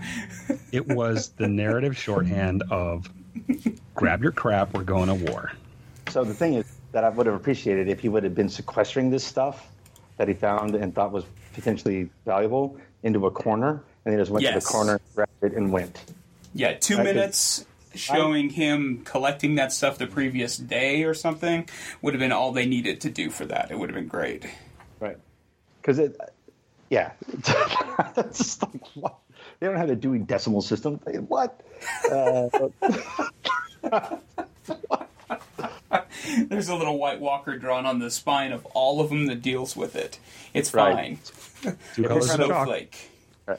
If you're not ripping up the apocalypse, come here. Grab this one. Apocalypse, winter. There were a lot of tweets after this episode that were like, "Dear diary, what a day. I saw," because it's so like it's his personal diary. What a trip. A secret annulment and secret marriage of the leaders of our kingdom. Trippy, right? Anyway, oatmeal. Yeah. So glad I'm not cleaning bedpans anymore. That's right. Yeah. Well, but I mean, anyway, off to have a lovely reunion with Dad and brother. Barbecue. No, but that's the way the information is. Barbecue. Oh God. Sorry, Tom. I just had to throw that in there. Crispy bits. I'm saying that this bombshell is in the personal notes of a maester that's affecting the kingdom, and he's like, "Well, this is trippy." Yeah. He doesn't tell anyone. It's not. This is just like, well, dear diary, this is what happened. I genuinely don't think. I don't think Samuel heard that at all. I think he was completely oblivious to what she said. Because it was sandwiched in between the 1,052 steps and piles of shit or whatever. And how many downloads you had. Yeah. Certainly zoned out on my wife talking about things before like that. But that's exactly so. Yeah, I've never done that. I don't know what you're talking about. Whatever, you guys. Whatever. All right. So should we move on to Dragonstone then? Oh, there's more? No. Yes, Dragonstone. So Daenerys returns from the barbecue and lets Jon get all up in Drogon's scales, which was kind of cool. Then Jorah returns. Also, they have all this stuff happen on the beach. Apparently, like that's. Yeah. Do you think they just filmed all of the beach scenes all at once? Like they just spent one afternoon on the beach and did an entire season's worth of beach scenes, or they just spent the whole time just walking up and down the beach greeting people. If they were smart, they did it all in one fell swoop. But just as a public health statement, everyone, if you have a highly communicable disease and you found a miracle cure, but you're still patient zero, don't go around hugging and kissing everyone. Just Right. a little note to self. Right. Just, let's urge some caution here before you think you just go out willy-nilly grabbing people and touching them. I was sick Just a month FYI. ago. Give me a Yeah. kiss. Yeah. Yeah, that was a little. She didn't even Off. she didn't even check him out. She didn't have a cursory No. inspection. No, she didn't even be like, "Hey, lift your cuff up." She was just like, "You've got some color in your cheeks. You must be cured." Underneath you look like the Thing, but obviously you're okay in your face, so it's okay. Yes, clearly. And then Right. Jon and Davos and Daenerys have a meeting, and they decide to do the whole bank vault robbery scene where one of them's like, "I have a certain set of skills. I also have a set of skills." And But none of them match, so let's go do this. yes. Well, you go plan this. We'll go heist ourselves a white. Oh boy. Wait. I'm going to stop. No. Are you proposing that the white snatching is a far-fetched, Stop it. expedited Existential Oceans. connection. Yeah. Two. Of all the ways to convince them that there's a problem, diving willy-nilly into a batch of thousands of things that want to kill you to grab one? I'm just Snowshians 11. yes. The- And oh, by the way, we're going to form the A team. And Right. we're surrounded by a bunch of red shirts. And good luck. How? Do you guys really think this is going to work? Is really my question. Like, So can I just somebody throw shows up with a dragon, and they're going to be convinced by the dead guy in a sack? So we're throwing some of the euphemisms out here. I just got to bite my tongue. But anyway, so right now with this episode, at that point in time, this is the major issue I had with Lord of the Rings, right? Mm-hmm. Okay, if you have access to giant flying eagles, that you One have, does not simply walk into Mordor. right? Hey, Okay, let's fly the fuck over Eagles don't leave their Wi-Fi range. It's well respected and known. it. Now you're confusing the Vale with the Eyrie. Okay, so if the eagles can fly, Frodo to Mount Doom, and get it over in one fell swoop, why not take a dragon over Eastwatch and just do surveillance recon and find out the truth? Right, absolutely. But that's suggesting that Daenerys needed convincing, and she at least at some level believes him at this point. This Right, was all she about has this, to, the yeah. but this is the even more obtuse idea that by bringing a white to King's Landing, they will convince Cersei to cease this hostility and unify the kingdoms against this greater threat. Which, But yeah, even though they give pillow talk to, like, well, we know that she's going to try to betray us, and this is really a shitty plan and all this, I still can't wrap my head around it. I can't either. It just makes no sense. it's like Mission Impossible without the plot or character development, and which is basically what Mission Impossible was with Tom Cruise. But anyway, but so you're telling me a dragon can't swoop down like any hawk or eagle and grab a whole bunch of dead things and bring them back and drop them off in a pit? Right. Is that really the state of technology with dragon riding? Yeah, I mean, your only real logic in being okay with it is with the understanding that Daenerys needs convincing as much as Cersei does. And that's clearly not the case by the second episode, where she's like, oh, gotta peace out, gotta go rescue him. It doesn't make any sense. But just like doing aerial recon, right? Right, yeah. I mean, you've got dragons and they're flying all over the gosh darn place. Why not take them up to Eastwatch and see what's what? And then why wasn't Bran sending ravens out telling him, the exact coordinates of where the Night King was? Yeah, there's definitely ways they could have coordinated things much better. Well, this is the point at which in this episode, and it leads into the next one, where I was having trouble allowing the time-space jumping. See, and I don't know how I feel about that, because Dragonstone and Eastwatch are relatively together, close. actually. Yeah. On the map, they're pretty close. Mm. But those ravens must be like on meth.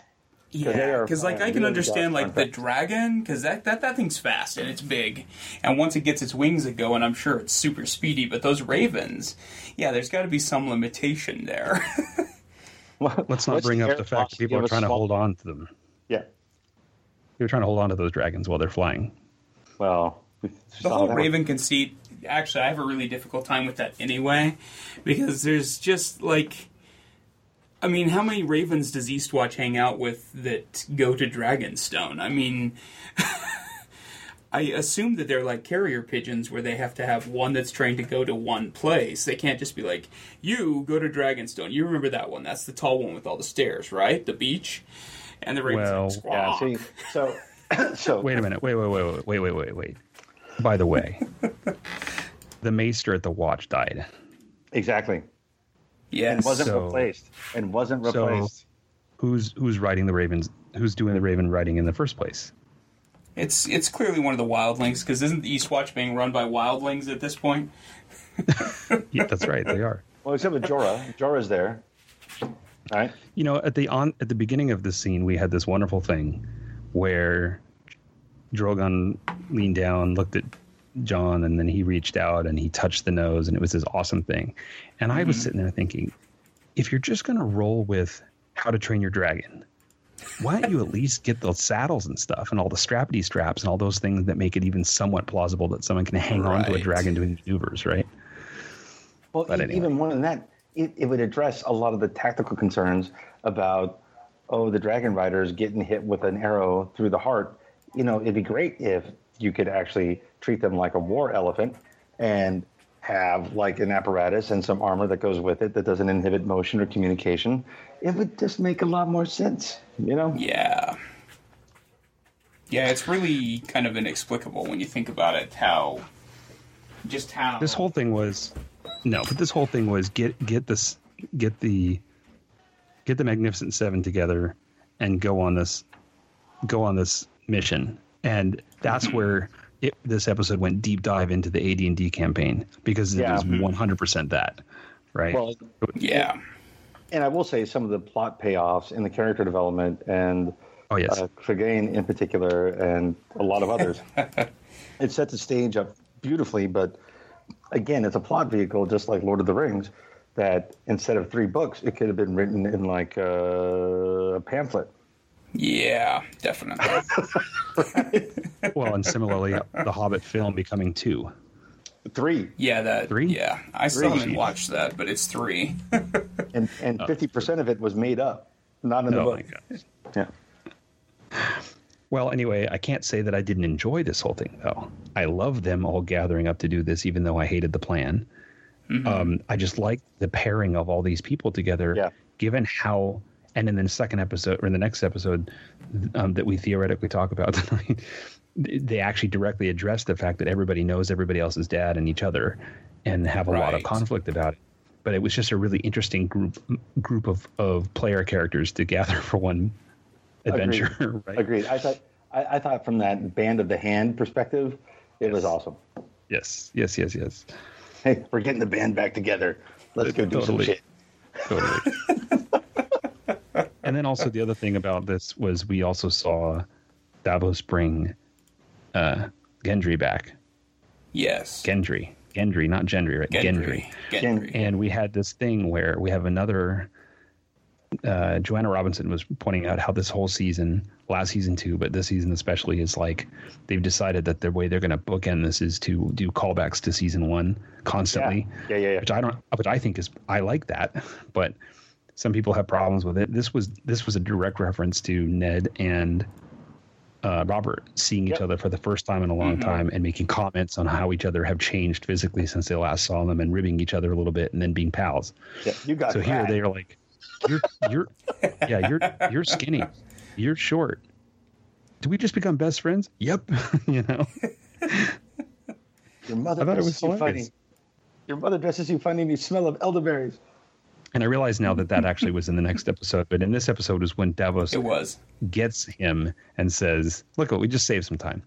Yeah. He gets him. Not really. And says, hey, dude, I need to convince you of this whole journey we got to make and take you out of your. And I thought the whole purpose of bringing him back was we need someone to forge weapons. And maybe that still is the case. But no. I just love that he was like, yep, got it. Right. Here's my go bag and my that was last hammer. episode. This episode is where this episode was where Jon met Gendry, where they met up and Davos was like, no, don't tell him who you are. And they show up and Gendry's That was brilliant. Yo, actually. Bro. And actually that scene with Tyrion and Jonah going back to King's Landing, there was a whole lot of content there that we just kind of glossed over, but it was one of the best, certainly the best Jonah Tyrion scene that we've had ever. So it was a lot, especially when he's talking about the last time I saw you killed my sons at Winterfell or King's Landing. That's right.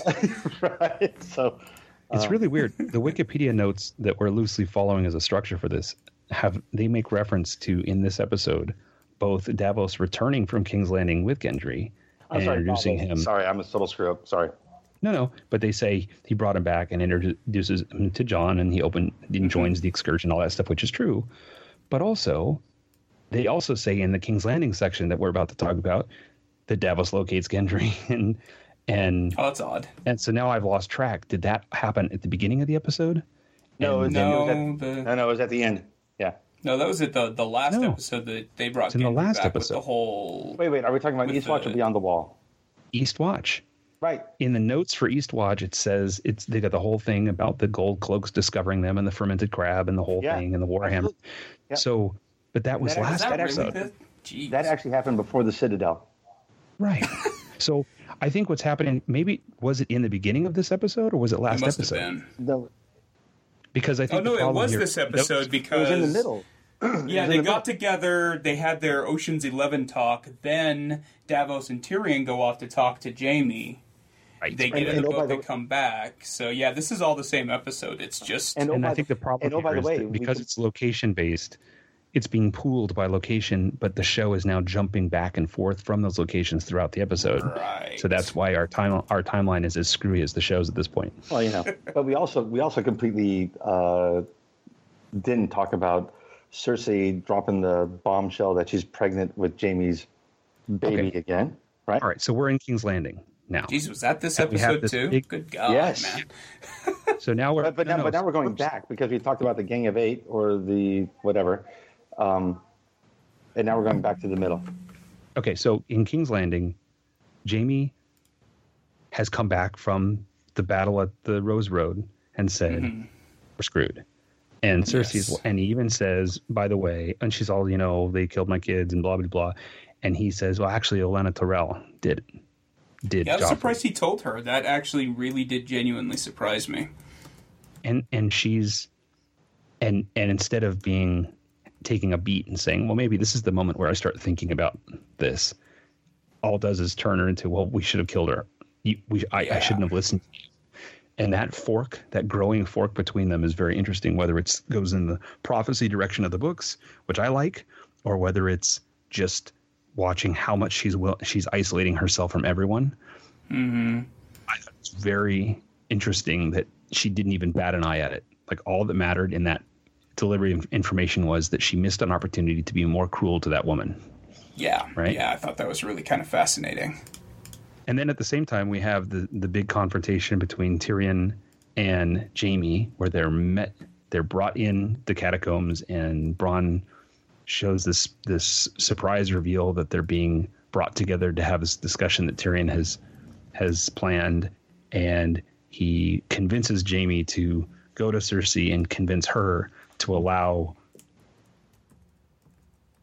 Daenerys to bring evidence of a threat from the north and to hear him out and somehow not go into full battle. And Jaime is saying, well, I will manage Cersei, and Tyrion's saying, well, I will manage Daenerys, and they walk away, and immediately it's each side is like, well, of course they're going to betray us. And right. But so here's my thing. I think what was unsaid and what we didn't see is going to turn out to be so much important than what we did. Mm-hmm. Because the whole conversation around the father and the understanding that Joffrey died not by Tyrion's hand, and the reconciliation of that, and the whole fact that Jaime just got his ass blasted by a dragon, and so maybe there's a willing suspension of disbelief that all things vicarious and evil are only human. I think. Hang on a second. I have to look up on Sugar DVD "ass blasting by a dragon" because I think that there's. Oh no! It's a great bar in Hong Kong. Anyway, or so I've heard. But I think what was unsaid, and so this is a new thing that's happening now in Game of Thrones, that at least to my perspective and understanding, that what we don't see is as important as what we do, and it only manifests itself farther down the timeline. And actually, I find that very compelling. I love it. Yeah, and so this is another conversation that there is no way it was a 5-minute conversation, right? This had a when my sister and I meet and we have issues, if we come heart to heart, it's going to be at least a 2-hour, blow. So this was a shorthand point that we're seeing, but there's more to this than we've been given access to. And there's also a key piece of information here was that Qyburn is using his fingers or whatever. What do they call them? His little birds or sparrows? Little sparrows. Qyburn is aware of this plot to have this meeting and has told her in advance, and she let it happen. Yeah. And then confronts Jaime in this really creepy, cold thing where she's questioning what else she was going to bring out Bronn's corpse at that scene. Totally thought that was going to happen. Bronn's corpse was just going to get drug out. Yeah. Absolutely. So that what was interesting about it, though, once again, but talking about things we don't see, once again, Qyburn is really busy cooking up some nasty shit. Yeah. He knows things. He's on top of stuff. He's advising her, but we never see him advise her, other than like, "Hey, look what I can do to a dragon skull." And then, generally, by the way, we see him come and go and kind of have that look, and we don't know what he's up to. Right, and now we have scorpions mounted on wagons that you pull 2 strings and they pop up like a fucking catapult on a twin 50 and tick tick. So it's the season finale here is going to be really great. Well, and the takeaway from that was because the events of the next episode have just happened, so that's not common knowledge in the realm. But after so many episodes of ravens not being sent for obvious things, like, hey, from the wall, Bran's coming, he's got some important news, and by the way, all that stuff. Now we have ravens going at the speed of light everywhere. So the while you're out faxes are really important not to miss. Yes. Right. So I think that the important takeaway. All of your notes. Well, the important takeaway from the loot sequence from the last episode is that the dragons are. It's proof to people that dragons can be hurt. Yes. In the last episode, prior to the one we're talking about, yes, at the Rose Road, a dragon was injured. Yes, but it was like a flesh wound. But people saw a dragon get hit by a spear. Yep. So that is proof of concept that the scorpion works, which means do like the like Euron, go build 1,000 between scenes. In 12 days, in a land that doesn't have any trees left. Yes. Right. As you do. So you can, yeah. Right. Make change them your out of dragons here. right. Make them out of peat moss and mud. It still works. Yes. All right. So finally, we have Eastwatch by the Sea, and we have everybody gathered together. And they meet in Tormund, and they say, "We're going to do the thing. Let's go do the thing." And they head off into the snow, and everyone says, "Next episode is going to make us all feel better." Except it turns out to be the Hateful Eight with something else. Yes. Yes. Any other thoughts on Eastwatch? You know what? Now that we talked about it, I actually like this episode more than when I first watched it. I really enjoyed it. I thought it was. I have no problems with table settings when they're interesting scenes. Yeah. No, I think. I mean, that's think fair. about the days. We complain about the fact that it's accelerated, but on the other hand, we used to have whole seasons of drinking wine. Yeah. Well, Yeah. And the whorehouses are just fallen completely by the wayside. That's right. So the thing that I really liked about the scene in Eastwatch was John kind of summarizing it and coalescing it into a common, very simple statement. It's us versus them because we're still alive. That's right. And I know you're on my Yes. team because you still have a heartbeat. And that You're kind of still simplicity, breathing. right, that kind of simplicity, I think is going to be how they coalesce and condense all these very complicated plot lines that have developed over time, that when the shit hits the fan, and this is like tropical storm feces, that I think that litmus test is actually going to be very pervasive and very indicative of where things go. Which gets me Well, that's to been John's whole Littlefinger. thing. John's Right, whole but thing this people whole time. Right, but Littlefinger, right? He's like a gnat on the ass of, a rabid bull. But anyway, I'll just shut up. I like Littlefinger. You know that. You like Littlefinger? John's, Oh man. Yeah, John's whole thing is. By the way, we need to talk about the opening credits, Chris. I'm sorry, I'm losing both of you guys. John's whole thing has been, if I can earnestly convince people enough about the bigger picture threat here, they'll put aside their bullshit and realize it's the living versus the dead and move on, which, again, in the next episode that we're going to talk about, was literally in the dialogue. He thinks, and he's like, that's his gamble, because that's all he has. He's not being strategic about how he can convince people, or, he's not taking the approach that Daenerys initially took, which was, well, okay, I'll take the kingdom and then I'll support you. John is a blunt force instrument. He's not a fine-tuned thing. Look, he's just Bernie Sanders with better hair. He really is. He really is. And more knife wounds. Yeah. And Two I'm pretty sure drafts that every Bernie. family. I'm pretty sure that Bernie never had a weekend in San Luis Obispo with a hot tub incident like beneath the mountain, and nothing Bernie Sanders. This has gone so. I've heard Bernie Sanders does have some amazing abs, though. Whatever website you're on, man, I don't even. All right, so that's Eastwatch. Mansplaining.com. I think we can agree. Did you say mansplaining or manscaping? Yes, Mansplaining.com. Same. A manscaped Bernie Sanders. No, that's All right, not so- the website. All right, so He likes it all Let's natural. let's take a short break and then we can start talking about the latest episode. Who am I? Who am I? And who are you? Who are you? Hey everyone, I just wanted to take a minute and thank you for listening to Robot Kraken so far.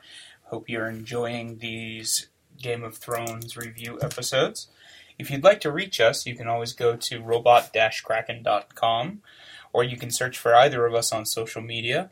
Tom is available at TRDL on Twitter, or you can also email him with all of the contact info on the website. You can also go to deeplydapper.com and find contact information, sign up for our newsletter, or stream and download all of the past episodes of Robot Kraken. If you're enjoying the show, please review and rate us on iTunes. It helps other people find the show and makes it a little easier for our program to be found by new listeners. Thanks for listening, and back to the show. Now, sit down and shut your mouth. So the next and most recent episode is Beyond the Wall. So this is the penultimate episode in a season where every episode is the penultimate episode of a previous season. Did you guys know what penultimate? English. It means second to last.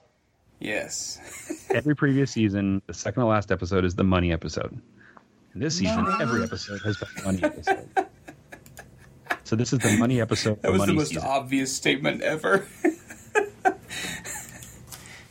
I think there's someone who would probably dispute it on Twitter, though.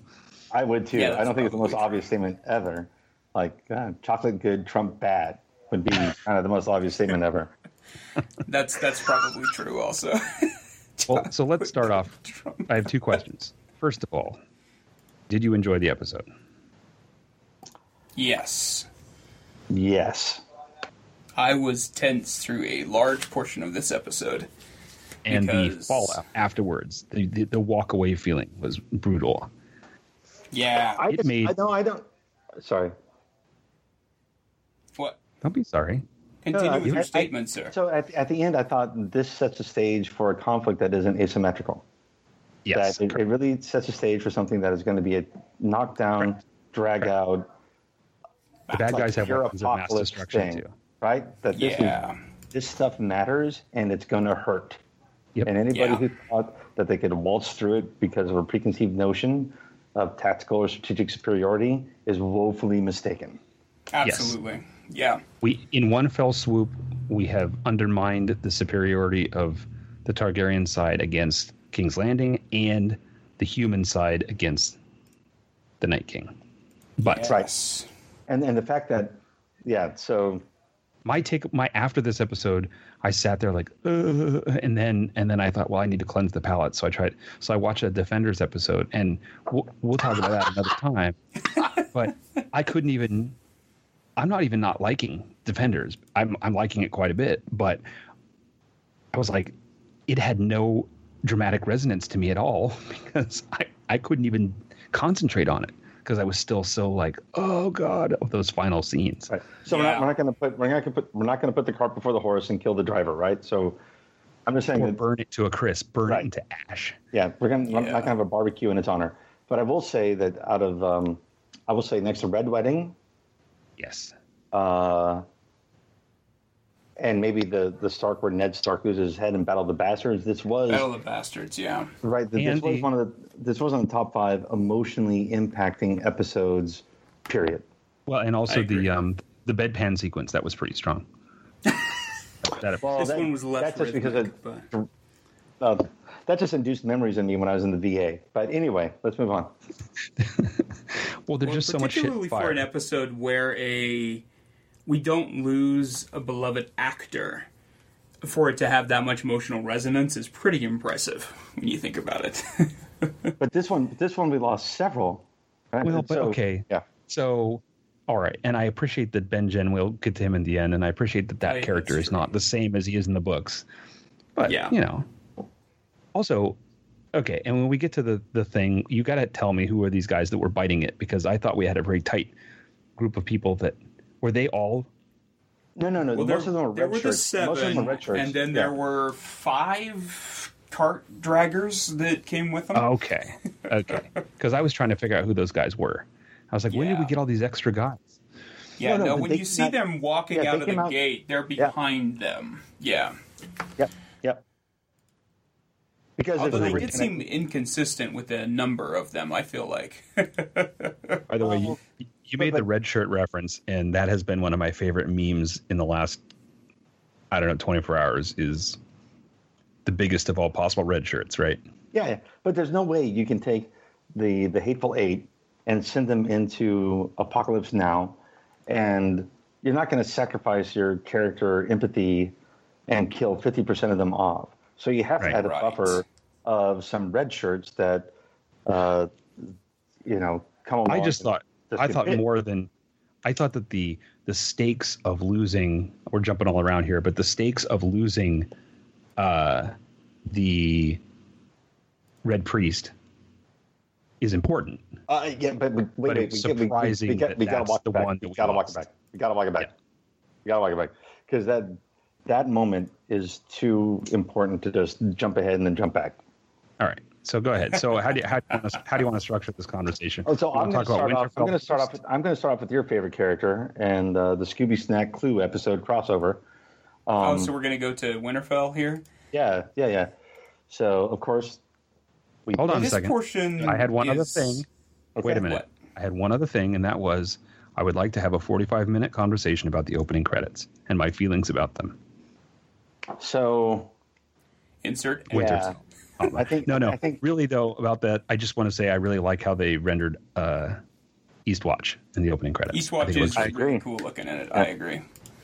but when I we was were in looking at it, agreement liking there. it, I thought to myself, as soon as I raised the opening credits thing, I was imagining Chris just, lighting his sword on fire and then sticking it through himself. But okay. All right, Winterfell.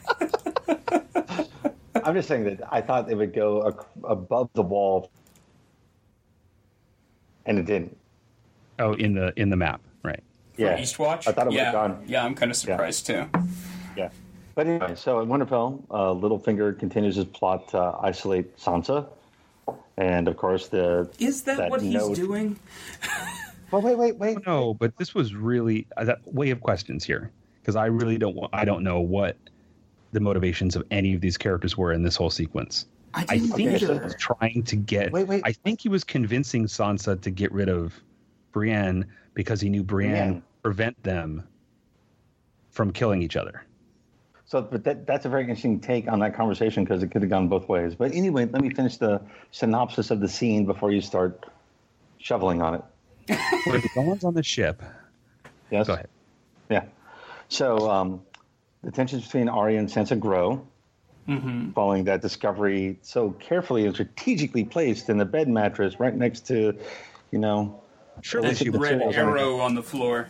He had his Never fall for scarves that. pointed Yeah. towards it. nothing to see here. Don't look here. In It's like a neon. cop. No, but it's like a cop pulling the driver over. And it's like, whatever you do, don't look in the trunk. Yeah. Really. Right? And so that's a whole sending a letter off to Rob to declare fealty to King Joffrey. And We then remember that she was in duress when she did it, and we also and they even showed at the beginning of the episode in the scenes that have come before a reminder that all parties that was presented to her as the way to save her family. her family. Yeah. Well, and I don't And get it she was young, because... and it was Littlefinger who initiated it, and it Well, was and everyone everybody in the Barrett. damn kingdom knows that she was betrothed to a Lannister and married to a Lannister. I can't imagine how this note makes a difference with their feeling at all. But what it did Because- was it triggered the resentment that Arya has against Sansa and what she always wanted, that she wanted to be a princess in the finer things and play kingdom as opposed to being in the shit. And I think that was his motivation for getting it in her hands, is to further amplify the differences between them in a negative way. Although when she actually gets into that confrontation, what she's accusing her about is off the rails. Yeah, isn't Arya level-headed enough that she should be able to? It just doesn't make any sense to me. It's so illogical. But so wait, Arya is so driven by revenge and tainted by it. You could easily see a window, although I don't agree with it, that she sees the world as us versus them, or me versus them. Right. It's her versus everyone. Right. And so while I think the simplistic approach to tapping into the childhood resentment between, especially as described in that scene where I picked up a bow and an arrow and I was shooting it at a target and I had to go back and pick it up every time and then I hit the target and the only one who was clapping was my dad. That's a very compelling imagery there. But Yeah. it's rather solipsistic in the fact that it equates that single moment into this continuum of conflict with Sansa, and I don't think even when they're at King's Landing together that actually existed. But she was saying in that sequence, we're told we can't do the things, we can't be who we really are. We're told as women in this world that we have to be whatever someone else has told us what our role is. And Daddy showed me that I wanted to be something different, and he was on the sly giving me the green light to be myself, and that's why I'm doing what I'm doing now. Right. But then why would you hold that as a prejudicial statement against anybody else who wanted to be who they wanted to be and then went out and realized it? No, I agree. Yeah, It was very confusing. Now, Right. can we agree that he was pushing Brienne? I guess we don't agree that he convinced her to send Brienne. Oh no, I completely agree with that. I think it was a move because that conversation was so Brienne declared loyalty to the two daughters of Stark, that if one of them moved against the other, then she would oppose that move. So So at that point, I was motivation thinking, or assumption, right? so this is a lost I kind of honestly problem for was a me. little I was confused thinking, on that. well, this was I like a kind of- lost problem for me. I was thinking that was maybe Arya as Littlefinger trying to get rid of Brienne herself. See, I don't know why Arya would want to get rid of Brienne, though, actually. I think she has a connection with Brienne. But can I throw a wild card out there? No. Can I, please? Yes. What if so that there's a scene later on, well, maybe in this one, that the bag of faces. Yes, the sack of Right? faces. Super Right? creepy. What if? So just throwing it out there, just as for instance, what if Arya has already taken the face of Littlefinger Right. and is now playing both sides of the game? Well, that's what I'm saying. At that moment, I thought that Arya was pretending to be Littlefinger, and that now we're being interwoven between scenes of Littlefinger attempting to manipulate Arya and Sansa, and Arya attempting to manipulate Sansa and Littlefinger as Littlefinger. And Well, the that means rush Littlefinger's was dead, done. though. Yeah, the only True. way that you can do that is she took the face of Littlefinger. And Yeah, the that last doesn't time make we any saw sense. Littlefinger, but the last time we saw Littlefinger was him watching her take the note and walk away. We don't see him Right. again after that, Right. Right. until this next scene. So she could have killed him in that span. And this is the same problem with the Skrulls thing, right? When we're Right. going to finally get Skrulls with Captain Marvel. Once But you the open fact- the Pandora's box that anybody could be not what they appear to be, But it's a wild card. And But what is Arya's endgame if she's playing Littlefinger against her own sister? I mean, she I doesn't don't want know. to be king in the north or No. anything like that. no, it doesn't make sense. No, I don't know. I think what she's trying to do is teach. If that is the case, here's my theory: 2 cents. That she's trying to teach Sansa a lesson about the value of loyalty and not trusting anyone outside of family. Okay, in this interaction, well, okay, one more thing. Do we think that there really was a legitimate Raven asking for a King's Landing visit, and that Maester was telling her this, and that was all legitimate? Or was that itself subterfuge, either through Littlefinger legitimately or through Arya? I think it's Because out of entirely nowhere, possible that Cersei, out of nowhere, she asks for the Lady of Winterfell to come to King's Landing. What is that even about? I honestly just And- got the vibe that may have just been Sansa coming up with a fake excuse to get Brienne out. Like Okay. not even Well, that's what I'm a saying. letter or anything. I didn't But then get the the sense irony- that really came from King's Landing. That's what. Okay. But then the irony is that Brienne shows up at the time that Jaime has the big reveal about the Army of the Right. North.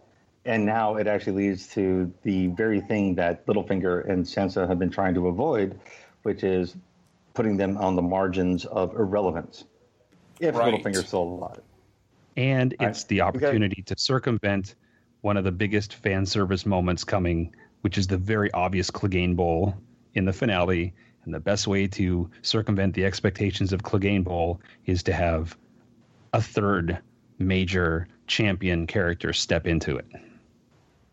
Brienne. And who's that? But so here's the Brienne? thing: if they think, but wait, yeah, but if they think Jon Snow is going to be there, why invite anybody else from Winterfell? Right. It didn't feel like it was real. Right. Right. I mean, I just who don't know. gives I don't know who orchestrated it. Right.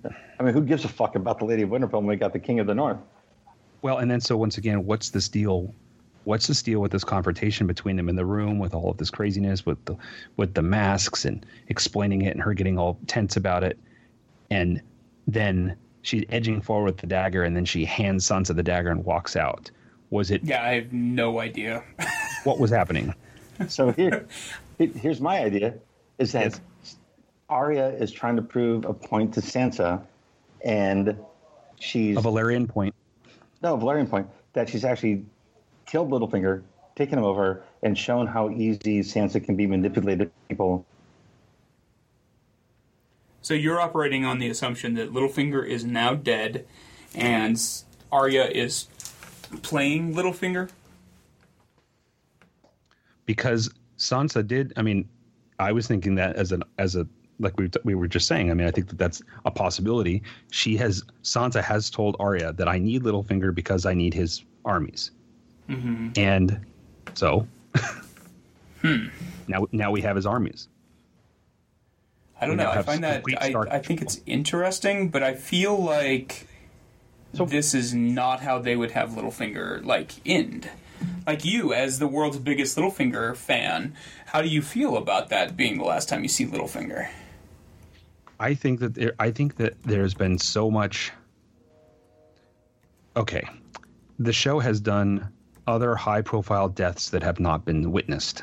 However, it's usually been in the case of an off-screen death that is we know it's happening, we just don't get to see it. They've been very specific in this show about the times in which they show an incredibly large thing be disemboweled versus a pretender to the throne being killed off screen in the snow. Right. So it's interesting to me that they would take this guy who wants so much to be important and to have so much control over everything and have him get taken out, and he doesn't even get a glory scene in doing so, that he's just out. And that maybe there's a flashback, or maybe there's a reference to finding his body or something like that, or she gets to use that as a reveal later. I think it's possible. It's not my preference for how he goes out, but it's possible. So my rationale is that there is no way Arya ever lets Sansa see the bag of faces. Okay? Accidentally. Right. Accidentally. And there's no way Arya gives Sansa the knife, which actually is probably the critical component of killing the Night King. Oh, by the way. So, unless Arya has like this grand plan, and we've seen it before, like how she did the best cold opening I'll be back in just a second. in history with House Frey, right? Right. To discount the intellect of Arya in the political machinations of all these different agendas, I think is a very dangerous proposition. Well, okay, but here's the problem. Here's the problem we're faced with, and goes back to the Lostian thing.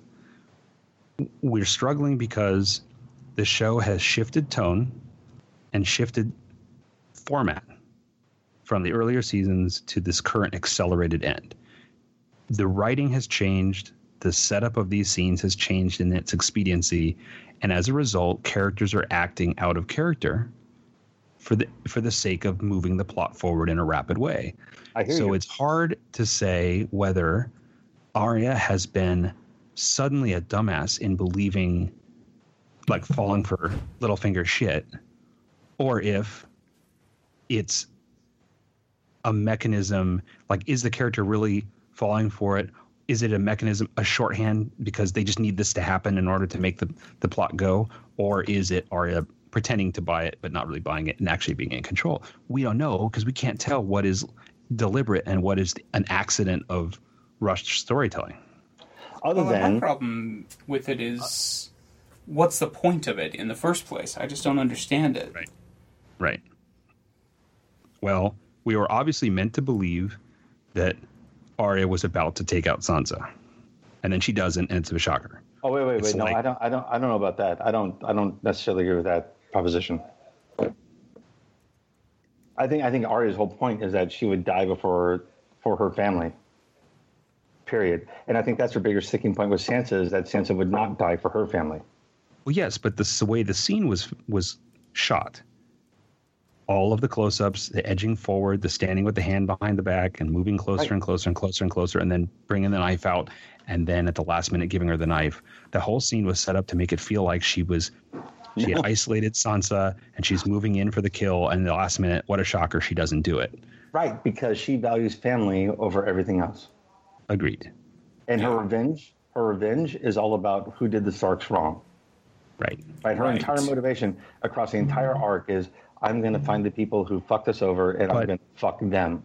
But all she had to do was say at the end of that, all she had to say was, I know you didn't mean this, because she made this thing like, well, you did this under duress, but I wouldn't have done this under duress. But actually, if she thinks for a second and a half about it and how young and stupid and ill-equipped she was at that time, she wouldn't have taken that note seriously. But she used it as a personal point against Sansa. If these two had actually sat down and talked this shit out, and they'd been like, hey, this is what actually happened to me after you took off and my dad was killed, I was raped, if she went and told Arya all this stuff, realistically, they would bond. Arya would add some new names to her list, and there'd be a badass fucking group of ladies kicking some ass. Yeah. But see, I don't know if I agree with that. I think they had very different ways to respond to stress through their life. Mm-hmm. And I think Arya's and Sansa's experiences were both indicative of how they approached it, right? And I think that was proven a little bit when they were talking about who was in the crowd, when Arya was in the crowd and Sansa was in the crowd watching Ned get beheaded, and how they responded very differently with it. Sansa aligned to power to protect herself, and Arya aligned to herself. I guess they both aligned to themselves and their true character. But so to me, what really it comes down to is that Arya let Sansa discover the Bag of Faces on purpose. Right? But Sansa didn't go into. But Sansa didn't become empowered until Littlefinger took her over, took her under his wing, so to speak, and turned her into that cool dark Sansa for a minute and a half. That was the moment where she was empowered. But at King's Landing, she was entirely a prisoner. Yep. So we're gonna keep defending our positions because you're a Littlefinger fan and I fucking hate Littlefinger, and I think I dislike him. I just love watching him. But hang on now. He's like the Jar Jar Binks of Game of Thrones. Like that. No. Misha so cunning. Misha so dark. Me tell everything what they want to hear. Like, no. Jesus Christ. Hodor was the Jar Jar Binks of Game of Thrones. Now look, if that's true, that this was about making a point to Sansa without putting the point in Sansa, then the proper storytelling approach would have been for her to say at the end of that, I don't believe that note was real.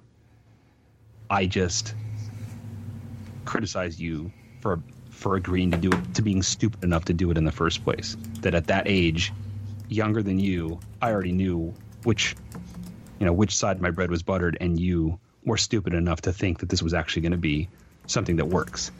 I thought that it would have to end in a direct confrontation, but it was left so ambiguous that we as the audience are going, well, what was the thing here?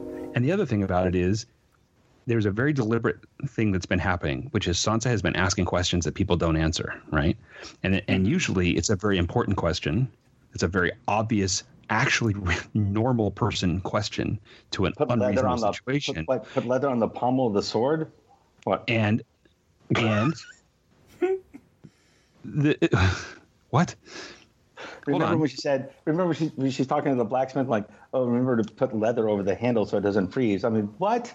She was talking about the inside the armor. Yeah, she's saying to do. But anyway, that was their way of saying that she was figuring out what needed to be done and being reasonable. But okay. Well, no, that scene actually did make sense because they were talking about people from the Eyrie making armor that had never been in the North before. Correct. I thought it was because it never gets cold. It never gets cold on top of a mountain. Okay, good. Well, but it's not the North, right? It's not that cold. The North. It was in the days by Winterfell. I think it's kind of. But it was more a mechanism of showing. It was more a mechanism of showing that Sansa had gone from being the protected princess of Winterfell to someone that was actually taking it seriously and knowing her people and knowing what needs to be done and taking ownership of things. That's what they were trying to show. Now, that said, in the episode where Bran came back, she specifically said, like, what does this mean?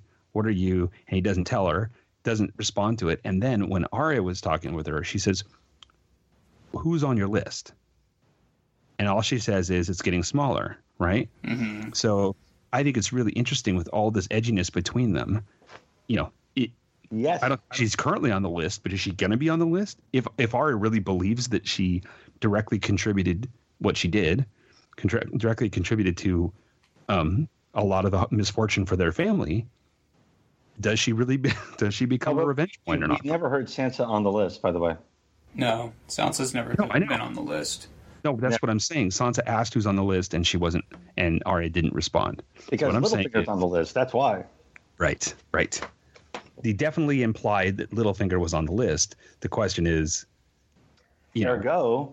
Isn't it interesting? Right, but isn't it interesting? And yeah, right. And Sansa's aligned with Littlefinger, but it's interesting that Sansa, not only this long-running thing that she's the only Stark without a superpower, I think it's interesting that she's the lady in Winterfell, but she's not getting answers from her own family. She's asking direct questions about things that are very she's the voice of the viewer, the normal person's response to things, and they're not even explaining a thing to her.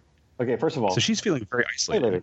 But Sansa is Jean Grey in X-Men, so she has the Phoenix ability. Let's just clear that up right now. And the blasting from a dragon. Blasting from a dragon. But I just think.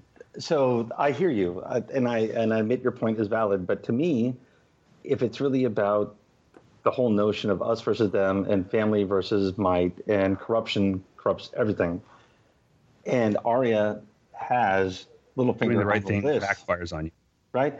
And so here's my thing about his death being a whimper as opposed to a bang. The last time we see him is cowering in the shadows. So what a fitting end for him.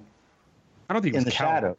I don't think he was cowering. I think he was watching lurking from the shadows, thinking he was lurking, thinking he had everything going the way he wanted, thinking he was in control. That's why, to me, it's an interesting way of making his last living scene, if it's true. And his hubris about, you imagine every scenario and you just picture all the odds and you're not surprised by anything. Right. What happens when you are? That's exactly right. And that's why I'm saying if I feel like it's kind of unlikely that this is the case, but if it is, I'm okay with it. Because I think that's an interesting way of taking. I'm wanting him to go out in a way that shows that all of his planning was for naught, that he was overconfident in thinking that he could pull this off, and in the end, he gets his comeuppance.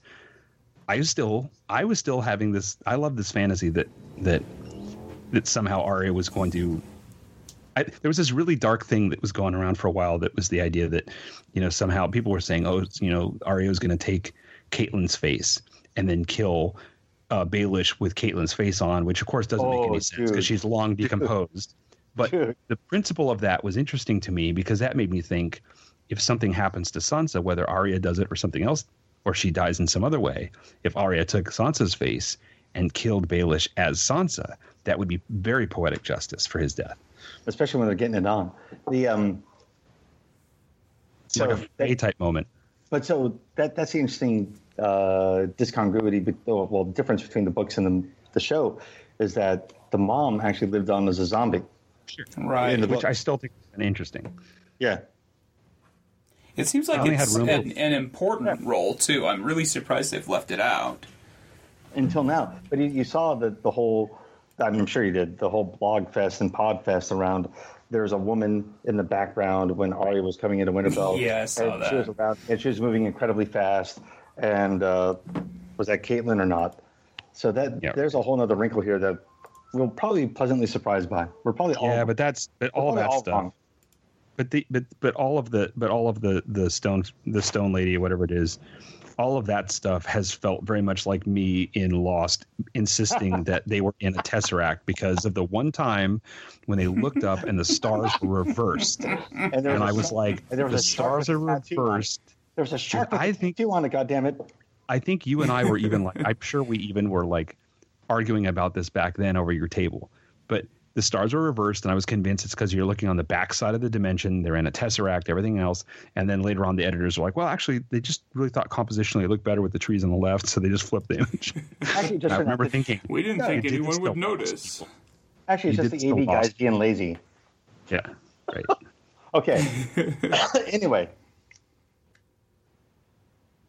So, Winterfell. More Yeah, story. so not to talk anymore about Winterfell because we've already done plenty on it, but I will note the only person that appears in the trailer for the next episode is Sansa, looking out over the battlements. Mm-hmm. Yeah, They don't that show means Arya nothing. or Littlefinger. Yeah, and so that could be You know nothing, Arya. McClanahan. Yeah, it's just interesting that they went out of their way to not show any of them interacting. The trailer didn't show Sansa, or it didn't show Arya and Littlefinger at the same place at the same time. It didn't What show does it either mean? of them at all, Tom. I know. I think they're both dead now. Sansa's didn't show, clearly and it upset. didn't show any dragons, so obviously they must be all dead. And Or the water. effects They didn't shots show aren't done water, yet. so obviously they're all in a drought. It does show water, technically. Theon's collapsing on the beach where everybody does Oh, everything. that's urine. Is that Euron? No, that's urine. Oh, it's a big puddle of urine. It's Euron Right. urine? Urine. Huron. There we go. As we need to move on to Dragonstone. Maybe at my bourbon. What's even happening? I'm not really Did sure. he go get his bourbon? Is that what happened? I think he went to get his urine. What? Yeah. He was. No, I'm here. He had to brace. Yeah. He had to brace for the onslaught of this episode to come with another bourbon. Really quickly, I Wrecked want to him. mention Damn near something killed him. from.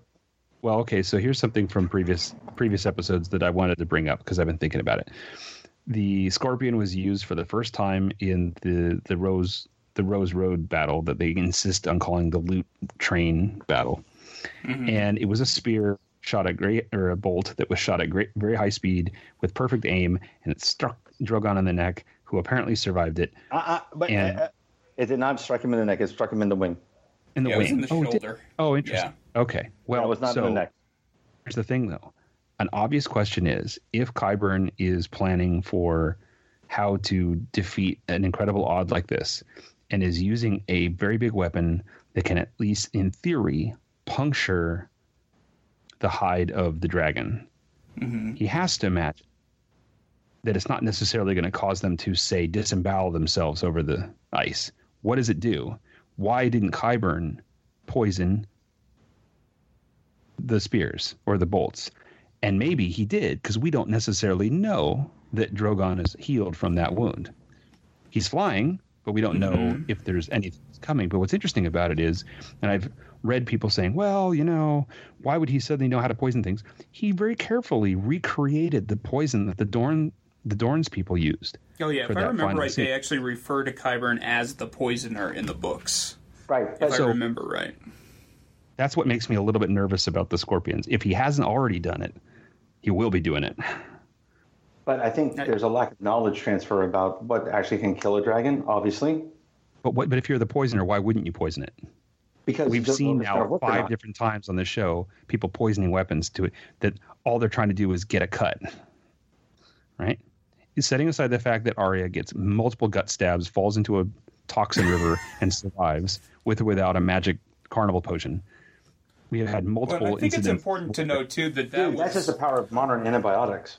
that was shot into Drogon with unerring accuracy, as you say, but it didn't go that far into him either. I mean, it was just in far enough that Daenerys could pull it back out.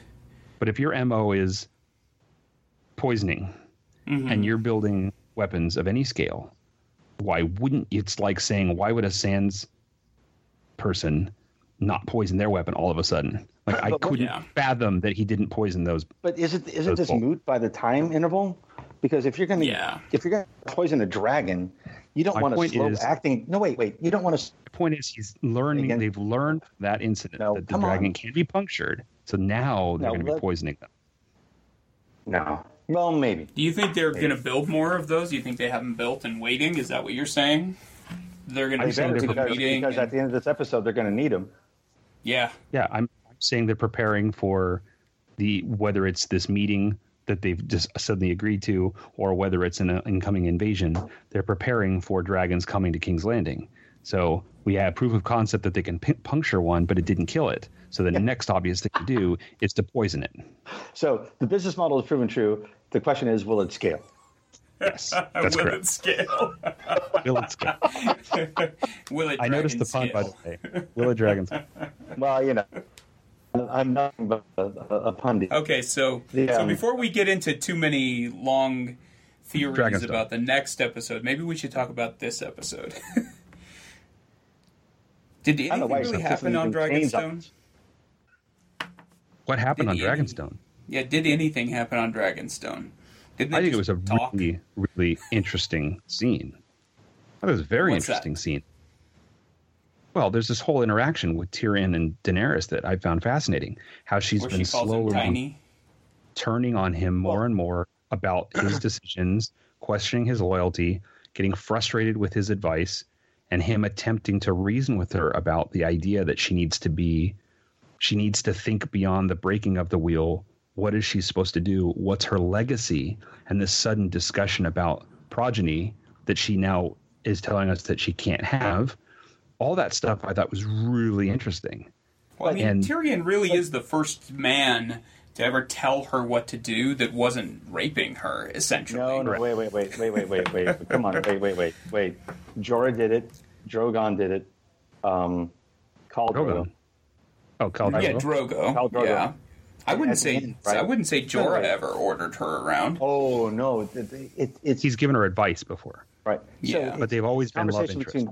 the conversation between Tyrion and Varys, right, is probably the most telling in the entire relationship because he says, "I'm her hand, I'm not her heart," if I'm paraphrasing correctly. And we've seen it over and over again between the power and the hand, is that the hand is supposed to be devil's advocate, and the hand is Right. supposed to raise questions of conscience that are cause an uncomfortable response. And it Right. happened between Robert and Ned. It happened between Joffrey and whomever he wasn't listening to Everyone. at the time. Right. And so again, it's this role that Tyrion feels that he's empowered to behave as. But he's the And- only person who has talked straight to her. Yeah. He's the only person who's challenged her. He's the only person who has been able to challenge her, even though he's doing it very politely. He's saying, and that was the thing about that scene that got really kind of biting, is he's like, she's like, wait, what did I do that was out of control? And he was like forced to confront her and say, look, I think that you're not looking at the long game, and you have to think about what's beyond this next move. And I thought it was a very interesting discussion. I'd never thought about what's next after she takes the kingdom. If she takes the kingdom, how do you maintain a population that's not? Yeah, the secession How do you stuff replace was the interesting. system? How do you replace the system that is obviously broken with something that could sustain itself with some hope? It's formation of the United States, right? Right. How do we break away from monarchy and make something that could be lasting beyond the lives of all the people who are creating it? That was really interesting to me. But didn't we already have this conversation with the slaver cities? In a negative way, they talked about in a do this. positive way. We watched it fall apart. No, wait, no. Because when the fleet came into the port and she wanted to raise everything, right? Yeah. And Tyrion said, let me give you a counter proposition. That you make an example of some, just like the Tarleys, for instance.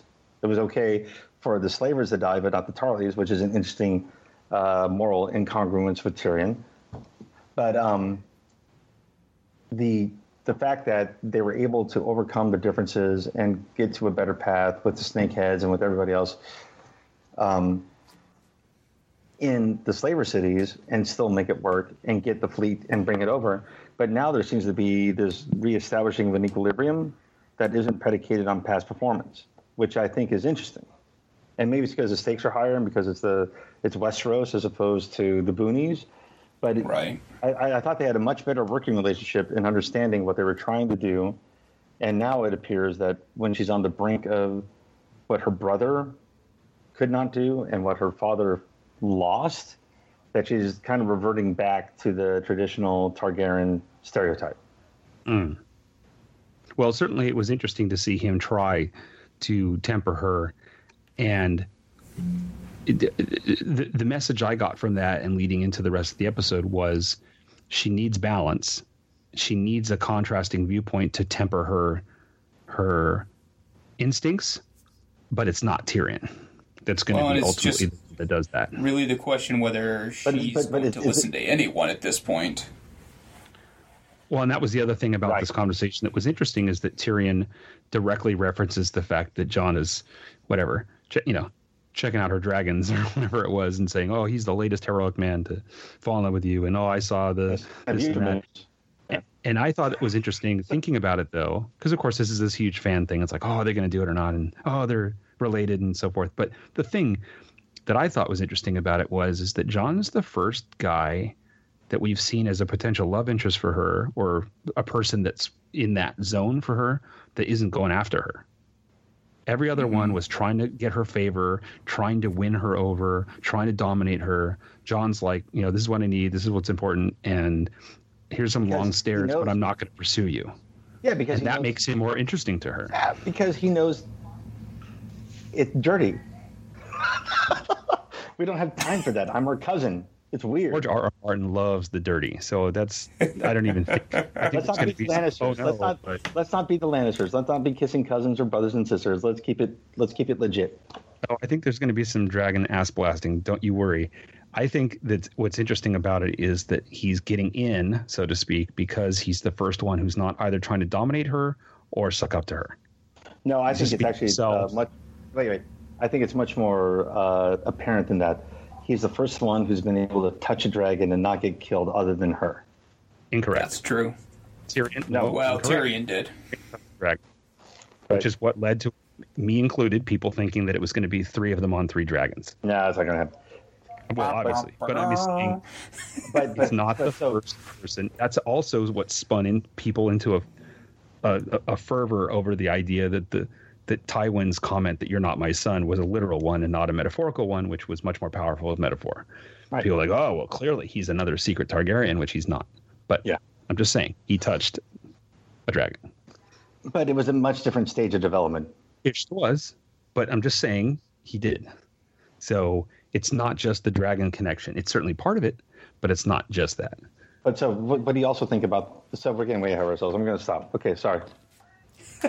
Let's get back to the 8. Let's get back to the 8-full 8. Okay. So we have 55 minutes of slow, brutal climbing around. An amazing conversation. Or somewhere else. Yeah. Here on this podcast, he means. Yeah. Yes. We have 55 minutes of flashcard trivia, and now. Oh wait, we're talking about the episode. Sorry, go. Tom is secretly stewing right now. I can actually envision his head turning red. I was just imagining Tormund right now, just thinking about all of his weird buggy smiles. I love the Tormund fact that so he much. went from in one episode he went from scaring Gendry into thinking that he was about to be pillaged to talking about how he wanted to make giant babies with. I love the use of pillage. I love the use of pillage in a positive term. That's sure. Nice. Well, I've never heard it like that. I don't know. I wasn't saying that anything he was doing to Gendry was positive in my personal experience. I'm just saying. I'm going to raise you up and pillage you, girl. Oh, Jesus. Well, okay. So I was so terrified that Tormund was going to die because he's my absolute favorite. When he was being dragged into the water by legs, and they had an axe handle against his neck, and I thought they were going to have a straight up Shaun of the Dead moment with him. Yeah. He was going to be. So that would have been brilliant, actually. Well, was it did feel like a lot of complaints were. A lot of people were complaining that there wasn't enough meat in the deaths, so to speak, of in this episode. Right, because they had red shirts. That's what, because they had red shirts. But they were doing a good job of fake outs. That was kind of frustrating a little bit because both him and Jon and Jorah, actually all 3 of them, had moments where they were almost certainly doomed. Yeah. So Jon's just beyond the pale. Jon's was straight up rolling 20, but I mean, the other guys, it was all set up that it was 20 after 20 after 20. But the other guys were set up to look like they were going to bite it, and then they don't bite it. But so can I bring up an interesting parallel? Only if it's interesting. I know you hate this when I do this, but so we had in the last episode, or episode 4, when Jaime disappears into the water and appears to be sinking forever. And then in this one, we have Jon, who appears to be sinking into the water forever, into the murky depths. and they both appear to come back from those depths, and kind of almost a baptismal. Although one is John the Baptist, the other one is with Lion Fang, the death dealer. Whatever the sword is called, like Lion Claw or Storm Claw or whatever. Widow's Wail. Right. I'll have what he's having. Yes. Well, I'm having issues in coherence. But it's interesting that they use the same imagery, pretty much. Well, the fact of Eighth bourbon.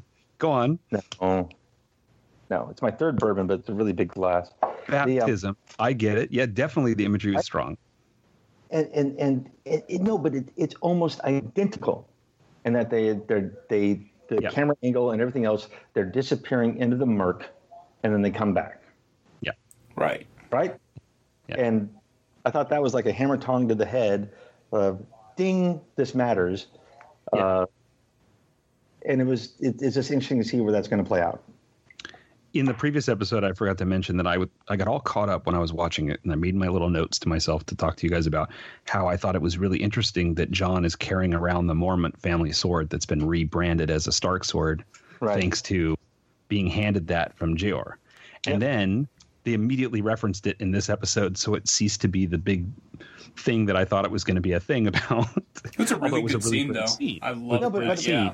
I think they hit it head on and resolved it. I mean, and it was Jorah's credit that he said, "I've discredited my family. I don't deserve this. He gave it to you. You deserve it." Right. And I thought that was a really powerful scene, because it spoke to Jorah's true character despite circumstance, and it spoke to Jon's true character despite circumstance. And now, we have many examples in the Hateful Eight wandering around talking about how their parents knew each other and how they remember each other as kids, and they remember their parents and who tried to kill who. But what I'm trying to remember is, do we ever know what specifically Jorah did? No, to shame his family, because they very deliberately avoided. I don't even feel like they did. He fled the kingdom, but we don't know what he did, and he's been nothing but virtuous. He's been as loyal as they come. He's been a lapdog in this entire story. And it's like the hero saying, the hunky guy at the party saying, like, you don't want to be with me because, I've got problems. Whatever. Look, I have herpes. No, the stone skin. But he sold poachers on his land to slave traders is what he did. Is that what he did? Yeah. In the movie. I mean, the show. He actually does say it in the book, too. I remember something about that when they were talking about slaves. He says something to Daenerys about how that's actually why he was exiled, is because he sold to slavers. I see. Okay. No, that's it. Because actually, yeah. So. But that is just a passing term. Wow. These guys are great on the screenwriting. Also, undead snow bears. Yeah, that really bear's big. rad. My new favorite professional sports mascot. Undead snow bears. Flaming undead snow bears. Yep. Now, okay, interesting. I mean, it was neat seeing the coming out of the gloom. All of the imagery was very cool. It was the giant bear attack. That's fun. But by the way, I never saw the polar bear blue eyes. I never saw that. Even when I got up on the 60-inch and tried to look at it, I never saw the blue eyes. But anyway. What do you mean you never saw blue eyes? Never saw the blue eyes in the polar bears. I didn't see it. What polar bears? Oh, my goodness. Wait, what are you talking about? You're talking about the big bear that can attack them? The bear? Yeah. You never saw his eyes blue? Nope. What? You need to adjust your color settings, man. Yeah, it flashed blue on my screen. Okay. Yeah, it was blue and also had chunks of rib cage exposed. I mean, it was very definitely. No, I saw that, but I didn't see. Until the close-up combat, I didn't see them lurking in the mist. Sorry. Okay, I see. Oh. That was very murky. Now that said, the thing about this sequence that I thought was interesting, other than watching people getting revenanted back and forth for a while. Well, thank God Leo DiCaprio wasn't there. That's all I got to say. Yeah, no shit. But what I thought was interesting was this was our first time that we saw that the bannermen, the bannerless men, whatever they called, and with their obsession with the red god, their flame swords, they were using the flame swords on the bear, and the bear was lighting on fire, but it wasn't stopping it. Correct. Yeah. The assumption leading up to this was that they were going to have this, that they were like very obviously going to have this advantage against the undead because they had the fire and it was going to drive off the whites. And Right. they take a couple swings, and even in the battle to come, they're lighting people on fire and taking chops at them and stuff, but it's not having the effect that they expect. Natural gas is not the solution to everything. And we had 50 minutes of climbing around to get to this point, and then we had a lot of fighting. You get frustrated when I see them attacking people with stabs, like acting like they're normal humans. They did a lot of stabbing whites and slashing them and hitting them on the head and sending them down the hill kind of things. And it was like they're fighting humans again. It kind of bothered me, but that's an aside. I don't know. I noticed that for the most part, they didn't really go down unless they were stabbed with the obsidian daggers. That's true. Now, that said, this whole sequence of finding the one, what do we call the Night King's lieutenants? White Walker. They saw the White Walker with his gang. They attack. He does the slap-a-bappa and he explodes. And then all of the whites, except for this one, explode because he turned them. But that whole thing was important information. That was a patrol unit. And they all died. They all fell apart when he killed the White Walker. Except for one. The one which was like a stray or something that still survived. It was an interesting piece of information because it really it planted the idea that the way to defeat, you had to go after the heads to get through this. You can't just fight your way through whites because you'll never win. You have to fight. You have to chop off the guy that was turning them in order to do this. And it was said several more times in the course of the episode, you really got to just go right after the Night King. There's no way else to do this. But it was an interesting sequence. I think just in terms of, I think that their use of zombie effects have been uneven on the show. And I think it's really hard to make a zombie look cool. But I think that they did some really good stuff in this episode. I absolutely adored Jawless. That was great with the rock. The snowball. That sequence with tagging him and his jaw coming off. And then him and then it skitters across the lake. Yeah. That was brilliant. Misses and throws it short, and then them looking, and then Jawless looks down and realizes that the ice isn't breaking, and then continues to walk forward, and then realizing that if they go one at a time instead of all at once, the ice won't break.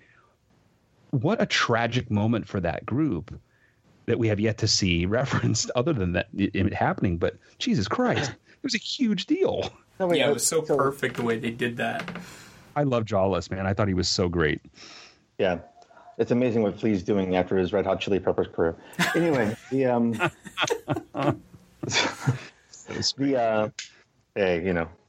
So can I just establish some ground rules here because I'm a little confused? Okay. So when the dead go into water, they die, or they can't cross over water. Is that correct? No, they don't swim, but they don't deanimate. They just sink. Which is how they started coming out of the water again and taking crabs. Because I've seen 3 different podcasts that disagree with that in the books. Doesn't matter. What do they say happens to them? When they touch water, they die. That may be in books, but not in the show. I don't think that's accurate. No, because I'm just trying to get a consistent philosophical perspective here. I'm not advancing a position. When we see them in the Eastwatch episode where they're on the beach there, they're actually in the water fighting at a couple of points there, like they're coming up out of the boat and grabbing them and that kind of thing. Okay, you're talking Hardhome, right? Yeah, Hardhome. Yeah, right. Yeah, you see them in the water and they're still moving around. The problem is they're not swimming. Okay, they sink. The same thing here. You see them all just pile in like lemmings. It's kind of like that World War Z thing. They just get falling in and falling in and falling in. And then eventually they come up, hands start coming out closer to the island. Yeah. So why don't they walk over each other to get over the ice? Well, yes, agreed. Maybe it's really deep. Yeah. And yet then they wouldn't made it to the other side. We're going to talk about a scene because like geometry still applies, so chain length and whatever. But okay, anyway. No, it's just a lack of logical continuity in the way they behave. But we've had. Well, I think it's as much as anything is that they operate like zombies. They don't operate like a hive mind, and I don't think they have any real efficient way of communicating outside of just being controlled. I agree with you. I don't think that they're hive mind controlled because they are not utilized like a swarm weapon. They don't deliver intelligence via themselves. They don't like send messages back to the Night King or anything like that. This episode was possibly the only time we've seen them learn, but they certainly don't act with strategic impetus. Yeah, you don't see them being used like weapons. They just flow in and attack. Okay, and yes, World War Z was fun because they had three-dimensionality and they climbed on each other and stuff. But I just think it's cool because they're really fast here. Anyway, so in the scouting party that they attack, why is there one that's not under the immediate White Walker? Right, and the only thing I could think of is that it's a straggler. It just happened to be one that wasn't turned by that particular White Walker. Well, and to be fair, too, they kill like a solid 2/3 of them before they kill the White Walker. And then the remaining ones, all five remaining ones exploded after they killed the White Walker. Yeah, there could have been other ones from a different White Walker. And I think it's kind of interesting to assume that the Night King would have split them up a little bit just so that he knows, hey, this White Walker died because this group of whites over here just collapsed. I think that it could have been clearer. It would have been clearer if there were more whites around. They killed the one White Walker. Like half of them fell down, and the other half were still kicking. And so then they killed the remaining ones, except for the one. So that was just storytelling issue. They should have had at least one more. Right. Yeah, it seemed odd that they just had one outlier that they could trap, and then and then also if the Night King was really strategic and he knew what they were doing and taking one away, why not just kill the White Walker that was responsible for that and end the threat? So I think so. My first problem is that the Night King looks like Steve Carell in White Walker makeup, and his lieutenants look rad. But he's always his makeup is his little changed face. Radically from when he first appeared too. Well, yeah, I don't know if they have a different actor. Is that what it is? I actually think it's Kramer from Seinfeld. That's funny too. It's interesting though that the lieutenants have this long. Yeah, it has changed actors, which is part of the problem. Okay. The lieutenants have the long hair and the armor, and they look really cool. And then the Night King has always had this like much tighter armor and has no hair or whatever, and has the little crown of ice, and just he looks less imposing than his lieutenants, which is strange to me. The other thing though is, and this is what was bothering me through the whole episode, and at the end I started to have this sinking feeling it was deliberate. It really creeped me out that they were surrounding them at the island and stopped. And initially you think it's because they were all falling in, and then somehow decided to give up that approach because they were all falling into the water. But yet we have not seen that as a mechanism with zombies, that they would learn that fast and go, wait, maybe we shouldn't do that. It was very deliberate that they all surrounded, they waited, and then they're standing there freezing overnight. They even were sleeping before, and then they woke up in the morning half frozen, and they're still standing there. Except for Thorin, he didn't. That's right. And then you see the lieutenants and the Night King are up on the bluff, and they're just hanging out. And so my fear is that this was bait. No, so here's my thing. Logic. Yeah. Go ahead, Blake. So I just want to point out that I think, like Bran, right? If you extend the rationale about these opposing theocracies, right, and these different agendas by powers bigger than us, that if Bran can see the past, present, and future, that the Night King can as well. And I think this is what Tom's leading to in his theory about the Unchained Melody that's coming up. That if the Night King can also see past, present, and future, then he knows what's going to happen with them isolated and stranded. And that's why they don't send anybody after Baratheon when he's running off, Gendry when he's running off to the wall. Easily enough done, right? We already seen the walkers can outrun Everyone. It's either an incredible plot, like an incredible inconsistency in storytelling, or it's by design that they all of a sudden have, like you said at the beginning of our conversation 8 hours ago, they had, 3,000 feet of massive chain at the ready to drag a dragon out of the ice. They were planning for that dragon. Right. So I just think, to me, and the javelins. We haven't seen them use the javelins until now. And holy actually, shit, that's not true. They've actually been carrying those spears in previous episodes. They've never used them. No, they've never used them. No. And my take on that particular scene of them all standing around there is that they were waiting for the ice to refreeze.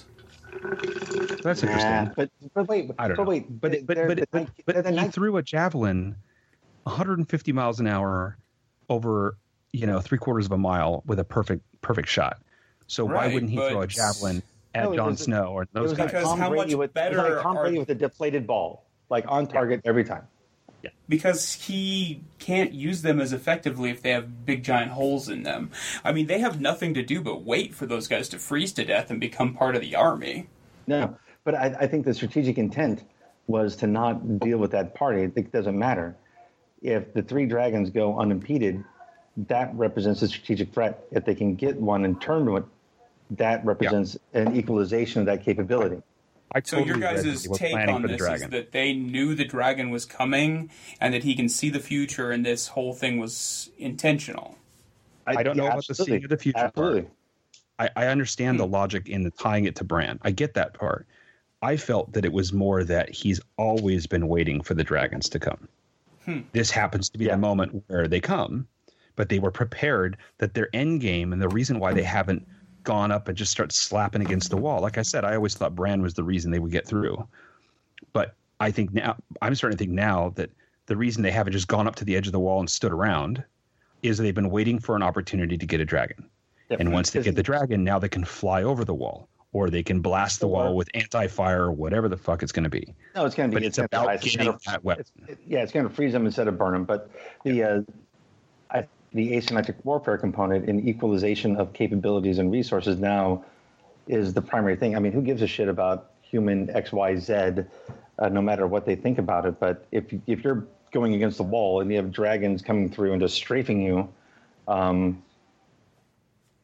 that's really tactical disadvantage. But think about the words that were reiterated by is it Thoros? Is he the Red Priest? Yes. It was. He repeatedly... Now he's the dead priest. The importance of him dying to me was... It was critical to me that he died because he's the one who... He was the only one among their party to be able to reanimate in any way. Mm-hmm. Well, and those two except for Melisandre had been reanimated. Except for Melisandre. Well, but she's not at the party. What I'm saying is there, in that scene, when he died, it became... Now there's no backup no matter what. I mean, we're seeing that as a viewer thinking about it. They weren't thinking about him as a resource. But I'm just saying, when he died, I thought, oh, shit. If someone dies now, who's going to bring him back, right? That said, his thing was he repeatedly emphasized what Jon has been saying. He said, the enemy is death. And he says, everybody dies. And he says, yes, but we have to fight that enemy. The enemy will always win, but we have to fight and fight and fight because that's all we can do is fight the living versus the dead. And in that moment, I realized that I had been struggling to understand the motivations of the Night King. Like, does the Night King want to go to King's Landing and sit on a throne? Seems unlikely, right? No. But if he wants to go and wipe out all life, if it's very simply the equilibrium problem, he wants to kill off life. If that's the case, getting the dragon is absolutely not only important to get over the wall, but it's important to have a weapon of mass destruction to start killing chumps en masse. That's what I'm saying. So it's basically the story of Kim Jong-un with better makeup. Better hair, at least. I don't know about makeup. The Night King wants to watch the world burn. Freeze. Sometimes massacres. Yes. If he caught a dragon, he wouldn't even know what to do with it, except he did. Anyway, big battle, 50 minutes. I think the symbolism with Thoros is that I think it strips away this kind of security blanket that they have, that if I die, I can just come back, right? Or rather, I don't feel like either of them relied on him or felt like it was back. I think that's a narrative thing for us. We see that as being a vulnerability, but I also think he felt that being part of the party and being there an importance. He was like, what's my purpose? Why is the one guy constantly being reanimated? I don't know. And then what's the Red Priest's role here? Well, I think my job is to bring you guys together to do this. And the implication is I'm going to keep keeping you alive in order to get this thing done. And then he's killed. And so then what? Well, so now all bets are off.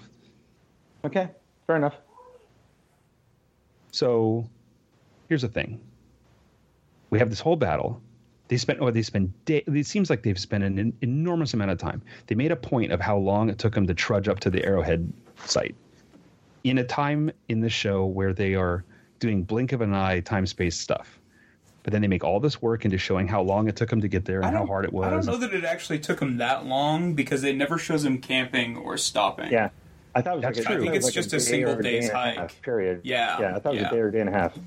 But that's the part where I started to get frustrated that they sent Gendry, they said, leave your hammer. And I felt like it was either a moment of like, he's going to be doomed, or it was just someone in the writer's room was like, wait a minute, we cannot have, this is not AD&D.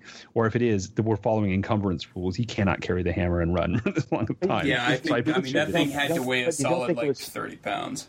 Yeah. I think it was more of like the Battle of Marathon, where they did send someone who was the fleetest of foot to try and warn the city. Absolutely. Right? Oh, no, absolutely. And so if you take a look at it, maybe the storm impeded their progress. Maybe it was much shorter than we thought. Yeah, you're absolutely right. But he ran his ass off. He falls in front of the wall. And for a Baratheon, that is way out of character. Yeah, no shit.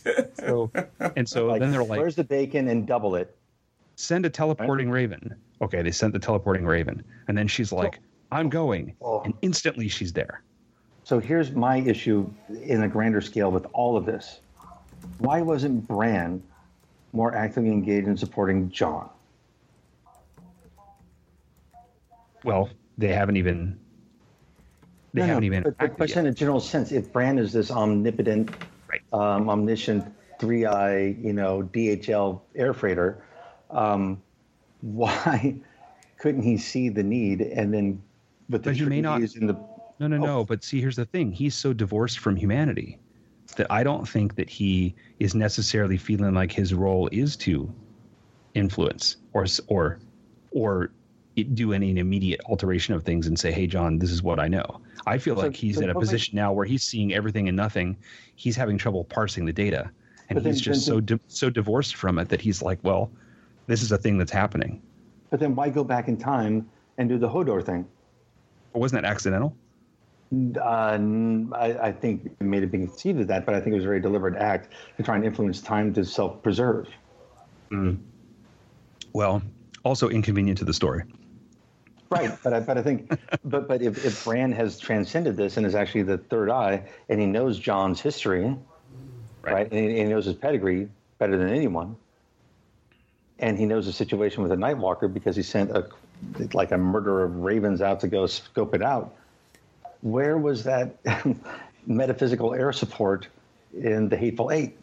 No, I totally agree with you. And by the same token, my frustrations with all of this, like you said, maybe it wasn't as long a journey as it seemed. I have multiple problems with that. If that's true, then the Night King and all his whites are right at the edge of the wall. Because if the Night King and his whites were a day from the wall, they would already be at the wall. And that said, except for those big chains they were carrying. Well, yeah. And then if they're not, and they were really marching for forever to get to where they were, then the run back for help was unbelievable, and the immediate raven and then the immediate dragon in response and all that stuff was frustrating.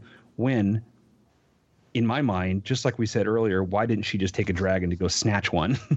By the same token, why didn't they have, it could have been resolved in the plot in a different way by having her come up at least part way or be closer to this when this happens. Right. I agree. I feel like she should have stayed at Eastwatch while they were off doing this. That makes a lot of sense. According to the map that I found, it does look like it is approximately 1,200 miles between Eastwatch and Dragonstone. And according to Wikipedia, a standard Raven can fly about 50 miles an hour. So it'd be about 30 hours. Yes. It's unladen. European or African? It's an unladen swallow. Wow. But we don't yet have a unit of measure. We don't have a measurement of where the arrowhead rock is in relation to the wall. No, that's not on any map. And philosophically speaking, I don't believe in unladen ravens, just in general. So realistically, it would have taken about a day and a half, 2 days for Dany to get to them after Gendry gets to the wall. Yeah. At least. That includes the Raven time and then her immediately mobilizing and then immediately flying. Although we don't know the speed of the dragon. Wait, so this gets back to my original point. Maybe Bran is influencing things. Possibly. That's possible. He does control ravens. He can warg. If he sees we kind the of have future, to assume too that the messenger ravens are probably bred to be faster than an average raven too. Right. It's possible. I'm just, The messenger ravens that have no one to write their note for them at the wall. but if Anyone Bran can is, write a note. Only if they can read. Well, Gendry well, can no, write. actually, if only they can write. I've written a lot of things I don't understand. Said of you as well. But I'm just saying that so here's the deal. If maybe this communication on steroids, the telegraph with feathers, what if Bran is doing all this before the fact? Well, and the other thing that's frustrating is that she sent one dragon and a bunch of Dothraki to do the loot raid, which made no sense when she could send more than one dragon and just take everybody out. And then here she's like, wait, someone's in trouble. Send all 3 dragons. Well, but to be fair, her one dragon did get hit last time, so... Yeah, that's true. Well, one dragon got hit this time, too. We needed more than one dragon in play in the north. That's the problem. Okay, so let's get to that. But wait. But so Tom's point is, if it was a strategic decision not to put all the high value assets out in the field at any one given time, how is it that against an unknown enemy that may be supernatural, that could be Ragnarok on steroids, why would she bring put all 3 eggs in one basket, so to speak? Right. And why did that happen? All right, so let's get to that because, all right. So the money moment in this whole episode is, well, one of the 2 money moments in this whole episode is Night King seeming to be quite prepared for a dragon javelin toss.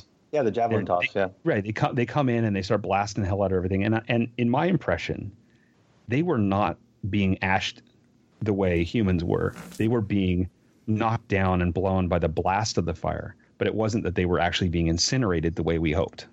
Yeah, but some of them are like blowing apart, like Jawbone of the Ass, your favorite character, does blew apart, right? Right. Well, I don't know. But anyway, it certainly wasn't the Littlefinger without a voice, just kind of dissipated. It wasn't as decisive. I think it was deliberately not as decisive as it could have been. It wasn't like everything was ash. But so they're flying around, and then you see them up at the distance, and you see him take the javelin and do his super throw. And the result was spectacular. I mean, it was incredibly gruesome. But I just could not believe what I was seeing. I know, compared to Smaug dying, which is the only great other dragon death scene in my reference book. Yes. That doesn't involve cavalry, like doing anal bum cover for 1,000. It was constantly keep going off the reservation in such weird ways, man. I'm from the government. I'm here to help. Yeah, but that was a spectacular death scene. It was just amazing. And so the ice spear, what was trippy to me was the ice javelin pierced his neck, and then his body burst into flames, which is strange because he's a fire-breathing dragon. wasn't But he that's in where mid-flame when he did their it? fuel is too. I mean, you've I got to have see. some sort of fuel for the flame, and so I assume But they if have you can some sort breathe of fire, like, reservoir but if you can there. breathe fire, the fire is not going to damp. If you can breathe fire, then why would the fire be hurt? Would be Okay. tearing you open?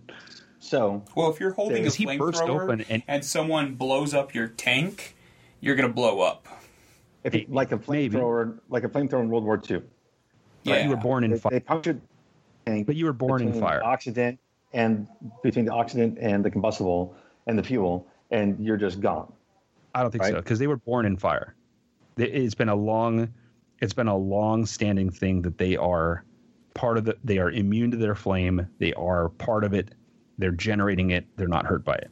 There's something about the javelin. But there's a difference between the exterior But and what the did him in? interior. What did him in was a loss That's of blood, true. wasn't it? That's true. Wait, Well, what did him in was a loss of blood. Well, that was what was interesting. It didn't. Not only did it look like when the helicopters do the water drop on forest fires, but also it also looked like I was Operation seeing a lot of Dumbo Drop? I was pretty sure that I was seeing solids too, like he was disemboweled and it looked really bad. Yeah, it was before an he hit the ice. arterial So tragic. explosion, definitely. Yeah. There was a shit ton of really I good think that acting was in this episode, and her watching that happen was amazing. Yeah. I think that was just lunch coming back up in an unfortunate way.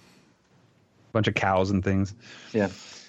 Yeah, I think Well, realistically what happened there was he got punctured by that, it detonated his fuel and just blew a Chris, big old hole in his neck kind of thing. Yeah, But Chris, you just said realistically. yeah. Right. Yeah. If we follow the I thought this was a documentary we were talking about sorry. here. Yeah. Westero Dynamics. Well, anyway, so he goes into the drink, and you see her response, and she's not screaming; she's just staring with horror. And I really loved all of the emphasis in this episode placed on the fact that they're her children. Yep. Yeah. That she treats them, she feels that way with them. They're not animals. Now, And she can't have children the regular way. I don't know where that was established, but she starts saying that. No, there's actually. I think back in season 3, after Call went After down the baby. and her kid got burned up, that there was a prophecy that she couldn't have any natural children because she would be the mother of dragons. Well, remember she pretty sure that's where it had came a freakish mutant miscarriage, and they were basically like, "You're never going to have another kid." And Now, died remember and got burned up, by the way, right? Now, mother of dragons. Yes, But if she's mating with another Targaryen, Get your mind out of the gutter. Get your mind out of the gutter. maybe she can have a baby. Now, okay, so I loved her staring, watching this happen. I love the horror. I thought it was great and in character and painful to watch Jon say, no, there's another one. You go, I'll stay. And that whole thing was hard to watch. It was the whole like the last guy can't get to the helicopter. It was everything about it was just so brutal. I loved it. Willem Dafoe in Platoon. Oh, correct. Exactly right. Now, him just bursting out of the water somehow and right where his sword is and getting out of it. There was a lot of plot device stuff there. I mean, they just did it because it was cool and all this. But nonetheless, and then Ben-Jen's miraculous sudden appearance, saving him, releasing him, and then going down with the ship. You know, it's fine because it's Act 3 of 7 seasons, right? So it's fine.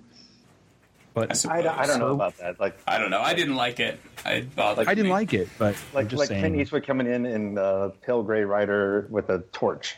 I don't know. Yeah.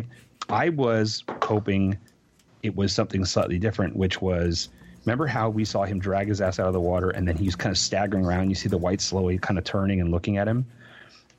I've been hoping and thinking that the Night King was pausing and they're all just kind of standing around because there's something about Jon that makes them pause in attacking him. That they're not. But he moved. That's what happened. Right. Right. So to me, I was hoping that he was going to walk. Right, but just pretend you're an Ego and just sit there and let them walk on and then get up. I don't understand why he ran off. Right? Well, he was also be a chicken nugget. he thought he was so doomed. He was frozen. I mean, he had been in the water. He was fucked. I don't think he had any hope of escape until Ben-Jen showed up. Right.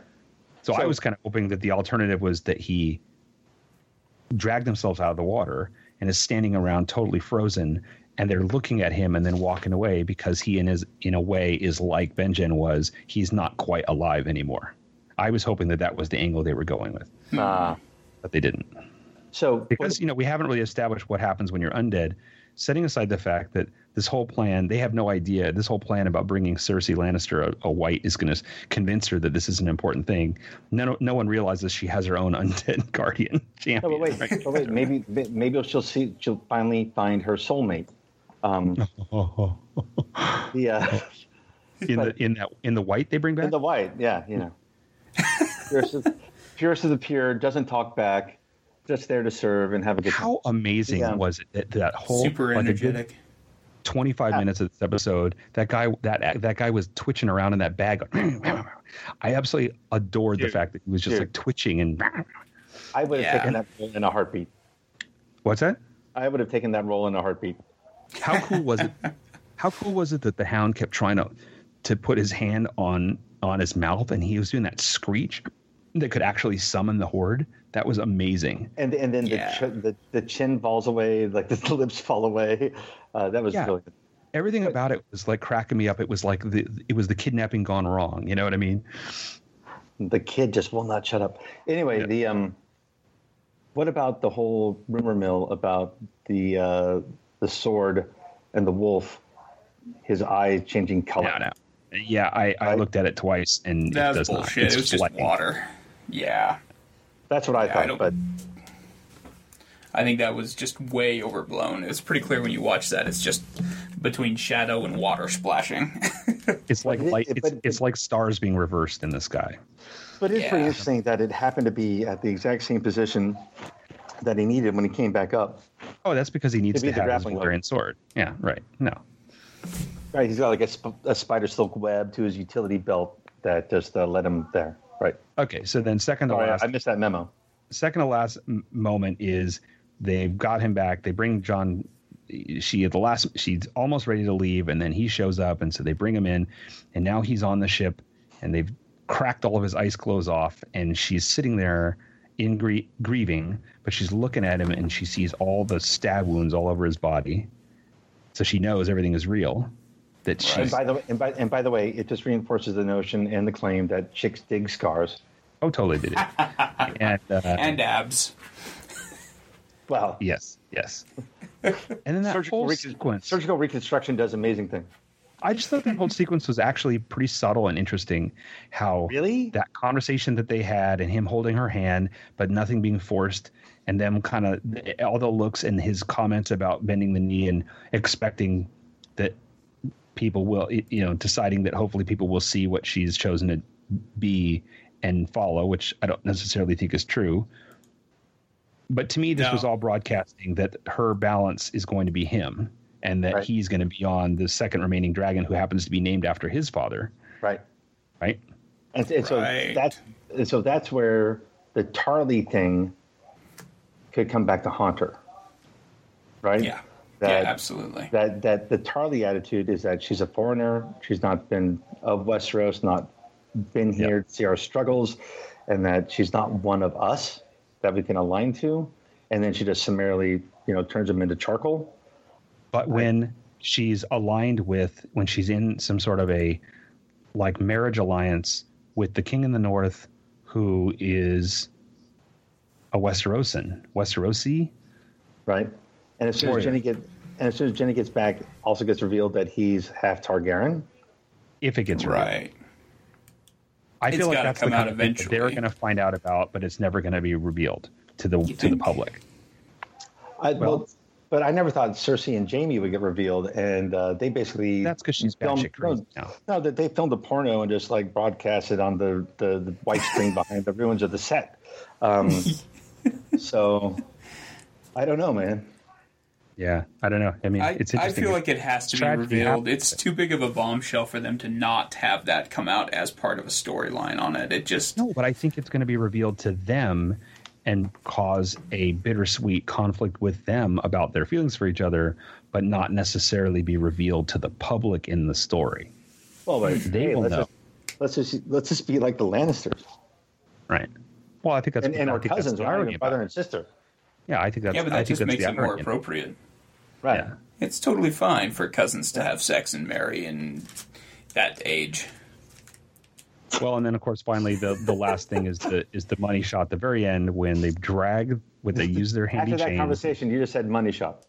I did. Money And then, shot. but they drag Viserion's body out, and then he animates him, and now we know he's got the weapon. I figured out like you where said- those chains came from, you guys. It's What's that? I figured out where those chains actually come from. The giants that are with them, they just have those wallet chains that they keep their money in, and they just pulled those off and used them. I have to tell you, I'm sure it's coming, but I was totally expecting in this episode that we were going to have Undead 1-1 like nose boxing a dragon, like just like throttling a dragon or dragging it into the water or something. I thought it was going to be giant monster combat with the giants. Yeah, we didn't see any giants. I was very sad. Because I think that was the point of the Battle of the Bastards. They're gone. Well, no, but the Night They're King not. has some We've giant seen 'em. whites. Yeah, but I'm saying You mean Hardhome? no. I think Battle of the Bastards where that giant got killed going Yeah, through the gate. one died there. Yeah. Right. But we've seen subsequently them marching in an earlier episode, and they have 3 giants. But we Yeah, haven't at seen them least. recently. Well, yeah, they weren't in this episode, so where are they? That's going to be a plot point. I'm just saying I thought that they were going to be in this episode. I just think If I we have couldn't afford them if in I have this giants and episode. have to navigate a 30-foot stream, I'm bringing the giants. Right.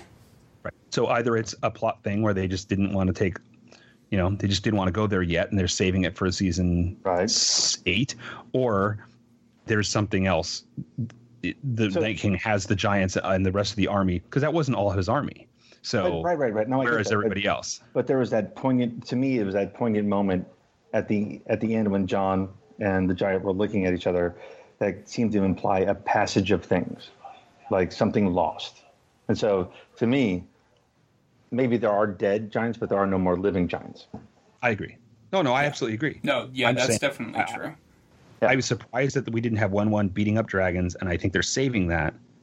It's just natural that they're going to have the big giant trying to battle a dragon. To me, No, I just feel think you've got an undead giant and an undead dragon. You just put the undead giant on the undead dragon, and just go kick some ass. Oh snap! Oh, Can you even imagine? Oh, yeah. Be all the Viserion would be all kind of broke back because the giant's so heavy.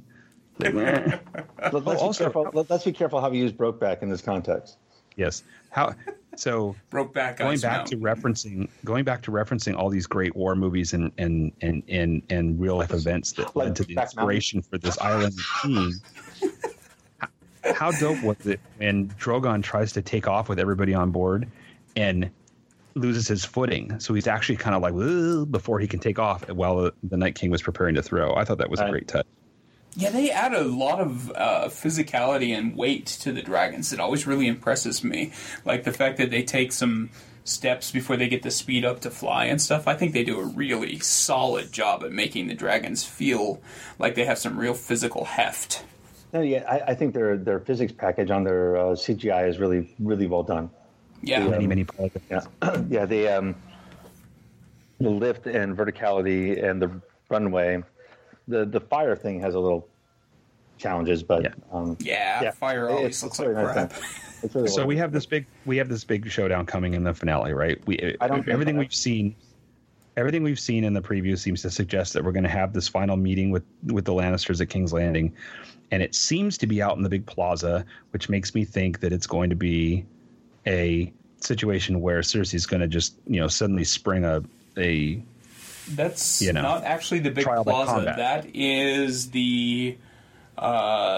is actually the what's the word? The stables that the Targaryens used to use for their dragons, actually.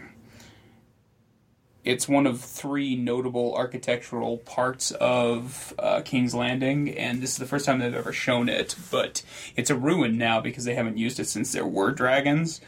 But it's this massive, arena and stables and stuff. I'm saying trial by combat. I'm saying Clegane Bowl. And what's interesting about it is we just saw the Hound, A, do the fuck up with the rock that leads the zombies to them, and then B, freeze as people are getting slapped around by, creatures on fire. I think it's interesting thinking about his character's progression over the course of the last season and how he's starting to having atonement and starting to feel, even though he's gruff about it, he's starting to feel responsibility for his actions. Yeah. It's interesting to me to imagine him in a position where he's going to, that maybe he would step up and represent for these people. So there's a lot of interesting offcasts throughout this entire plot development, right? We talked about Theon, right? Mm-hmm. Mm-hmm. And how he is taken in by a family, the Starks, and then reverted against them, and then got tortured and abused, and then released, and then had a moment of truth, and then fell back into Reek. And Clegane, I think, is a much different arc. And what I think was very telling is that he had to come face to face with his fear about fire in the coldest place imaginable. Right. And had to look into a fire to see his truth and see the path forward. And so to me, if the Mountain's going to have a role, I think the Hound is going to have a redemptive tale in that. Now, whether it's pair annihilation or not, I don't know, but I think it's kind of predestined at this point, right? Well, and that's why I was saying earlier that they just made a point of sending Brienne to King's Landing, and Brienne and the Hound already have a relationship. They have a very specific encounter where she left him for dead and all that stuff. I think it's going to be very interesting if she's now put in a position to step up and help him against the Mountain, or fight Jaime, or align or fight with Jaime to convince something of something. Sure. Right. And here's an interesting little tidbit. What if Bran told Arya that Brienne had to go to this meeting to sway the day? Yeah. Yeah. No, I still am really torn about Bran and his role with things. I think Bran is so involved in being the one-eyed or the three-eyed raven that his little family squabble shit's just kind of beyond him at this point right now. I really feel like he's the Dr. Manhattan. Like he's just so divorced from feeling the humanity, because we've seen him interacting with his family already, and he's saying things and doing things that show that he is not even remotely thinking about human emotion. Right. Yeah. So, but if you're treating people, why would he come to the conclusion? Yeah. So my feeling is he's not going to come to the conclusion to help or alter events or do anything in favoring his family or any particular person. All he would be willing to do or would be motivated to do is maybe something that directly affects the Night King. Right? Exactly. And so uniting the Seven Kingdoms against the Night King is one of them. Could be. That is true. That is They're true. certainly setting him up. I mean, why did they have that piece on the board if they're not going to use it that way? Right. Yeah. And so, I think the whole story behind Brienne is going to be much more impactful than some squabble between Arya and Sansa. That's all. No, I agree. Yeah. I agree. But I think that's exactly right, though. I think her thing is that she's this champion, and I think that's what's going to be interesting. Is I think ultimately it's going to be Brienne against the Mountain and not necessarily just the Hound against the Mountain. But we'll see. The other thing about Bran that I like, and I think I bring this to him, when I like him, the more divorced from his humanity that he is, and the more random he is in the things he says, and how he seems to be lost in all of this data. What it reminds me of is one of my favorite things from Battlestar Galactica, which was the ship. Which one? Be careful. Which one? No. The contemporary Battlestar. Okay. The base stars were driven by hybrids that were all effed up, and so when they talked, remember when they would actually interact with them, they were just spitting out like lyrics and references to things and personal comments, and then moans, and just like they were all like they were just this jelly of data. And I thought that was really neat and surreal about them. And I don't know, that makes me want, I just want Bran to get more and more, I don't know, screw loose that way. But so here's my thing. I'm pretty sure he is, but he's portraying his dehumanization as a cloak to not give away his true interests. That could be. Yeah. I think he's thrown it up as a shield because he knows what his role is in this. and he's doing everything to put that in play without telling everyone what it is. Well, he's either directly related to or knows he is not related to the defeating of the Night King, because he made a very specific point of saying, what use does a cripple have to have the dagger that is very clear? But the dagger, because that's not. World. But his most powerful weapon isn't a weapon. It's his brain and what he can do through it. Yeah. You don't think he can actually see the future, do you? I do. You do?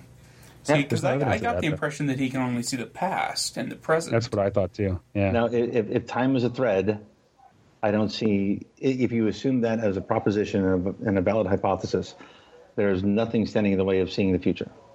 And it also resonates with what Littlefinger says: is that evaluate every scenario, see it to its outcome, and you won't be surprised by anything. Interesting. Right? And what if, just throw it out there, like if the Night King can see the future and knew that the dragons were coming, why couldn't Bran also see that? See, I'm not sold on that. I personally, you guys subscribe to that, but I don't subscribe to that. I don't think that the Night King knows any of that. I don't think I didn't think the Night King knew the dragons were coming. I said the Night King was preparing for dragons to come. But how did he know that? Yeah, how does he know the dragons exist if he can't see that? He doesn't get ravens. Maybe he does. Because the whole thing is he's seeing through, I don't know, but there's a whole lot of hand-wavy about what he sees and doesn't see and how he communicates. And he's seeing Bran through the ravens that he's warging and all that other stuff. So, he's still the DM's, near omnipotent big bad at the end that follows no rules. Yeah. But I think there's parity in this, and that Bran and the Night King are somehow set up in the metaphysical stuff, and then the physical armies are set up in that other dimension. And so it's that if there's a Lord of Light and a Lord of Dark, that there has to be parity between them, otherwise there can be no balance. I still love the idea. I like the theory, like the idea that Bran is the Night King. And here's the only reason because when I first was hearing about that theory, I was like, well, of course not. We've seen him be created. Bran saw him created. But the only way that I can think that this could work, and I like it, is we've also seen Bran change events. Right.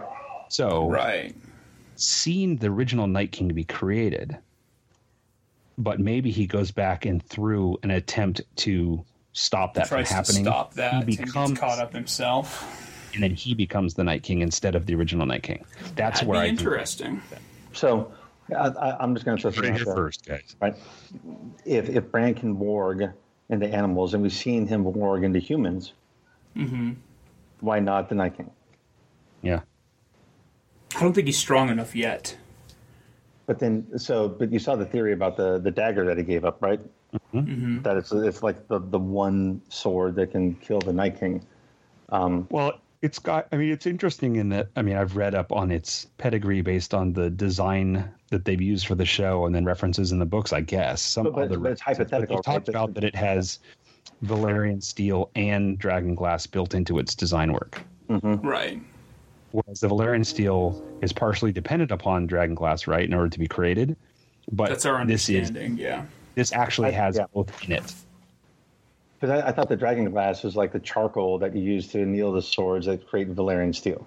Right. But in this case, this is the only dagger that has all that detailing, where it's supposed to be dragon glass relief on the Valyrian steel itself. But isn't that just like decorative shit on the hilt, basically?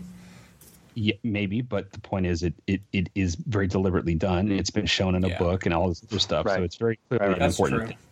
Yeah. Now, the interesting thing about this weapon, dagger. Well, and the interesting thing about this weapon is, why is it even in play? We never saw Baelish get it in the first place. The last time we saw it, it was on Ned's desk in his office as the hand, right? And he was even touching it and spinning it. Right? Huh? But after the assassination attempt on Bran. Well, what I'm saying is it was on. No. So it was used in the attempted assassination of Bran. And that's what started this. And then Ned brought it with him to King's Landing. He brought it with him to King's Landing on his desk. Littlefinger was effing with it while he was talking to him. Right. Then Ned left the dagger on the desk. Then later on, he's captured and beheaded and everything else. And now, suddenly, a while later, he appears and he has this dagger, which means presumably he just walked right back and grabbed it because it looked important, or because he knew he had used it in the first place to do all this and whatever else. But it was interesting. Yeah. Right. It's interesting though. They never shown him get it again. He suddenly had it. And he's the one that got Ned killed. Right. Yeah. So. Right. Well, and who did they ever actually clarify who sent the assassin? Was it Joffrey that sent the assassin? No, never said. No, it was never clear.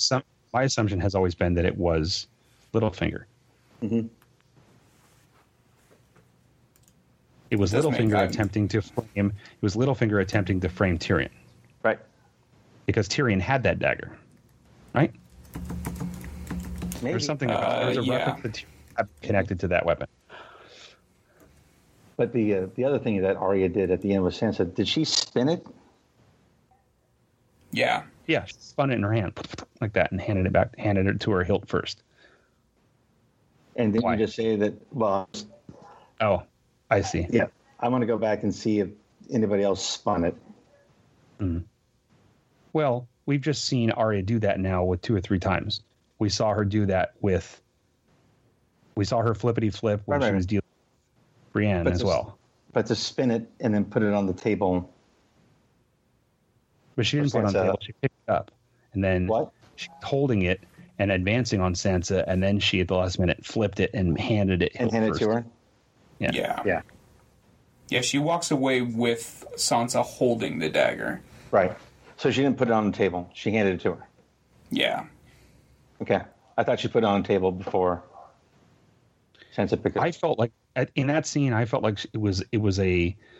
was a parallel to Euron telling Theon, come at me, and Theon not being able to do it. I thought that she was diminishing Sansa by saying, you were looking at it, here it is, you're not going to do a thing with it, and then walking away. Because it was very deliberate. She very overtly left her with that and turned her back and walked out. But why that as opposed to anything else? Well, it was on the desk, and she was looking at it. She glanced at it as Arya was walking around, and Arya saw her do that, so she went and picked it up and walked over with it. Well, and all 3 of them know that was the assassin's dagger that was sent to kill their brother, too, though. So there may be some other meaning in that just was not portrayed very well in that scene. Well, and then Littlefinger gave it to Bran gave it to Arya, and then Arya gave it to Sansa. Right. So there's something about that process that it's beyond me. I don't know. It is. Yeah. Yeah, well, and if this is the weapon that kills the Night King, we got a ways to go in a few episodes, and there's going to be a raven that's just going to drop it. It's going to be Theon having his Smeagol Gollum moment. Yeah, there you go. Yeah. He's just in a cave with the dagger. Now I want to see. Yeah, I was just going to say. Now I want to see a photo minute from you, Chris, of him holding a sausage and going, "My precious." So my mind went really to a bad place right there. So we need to redefine sausage and dagger. Well, that's the whole point with him, is it goes both ways. I know. He's been running a GIF for a while now. Chris loves the GIF of Bolton waving the sausage, wobbling the sausage at Theon when he's on the rack. So I do love that GIF. There's nothing worse than a wobbly sausage. Especially when you're about to get your ass blasted by other than a severed wobbly sausage.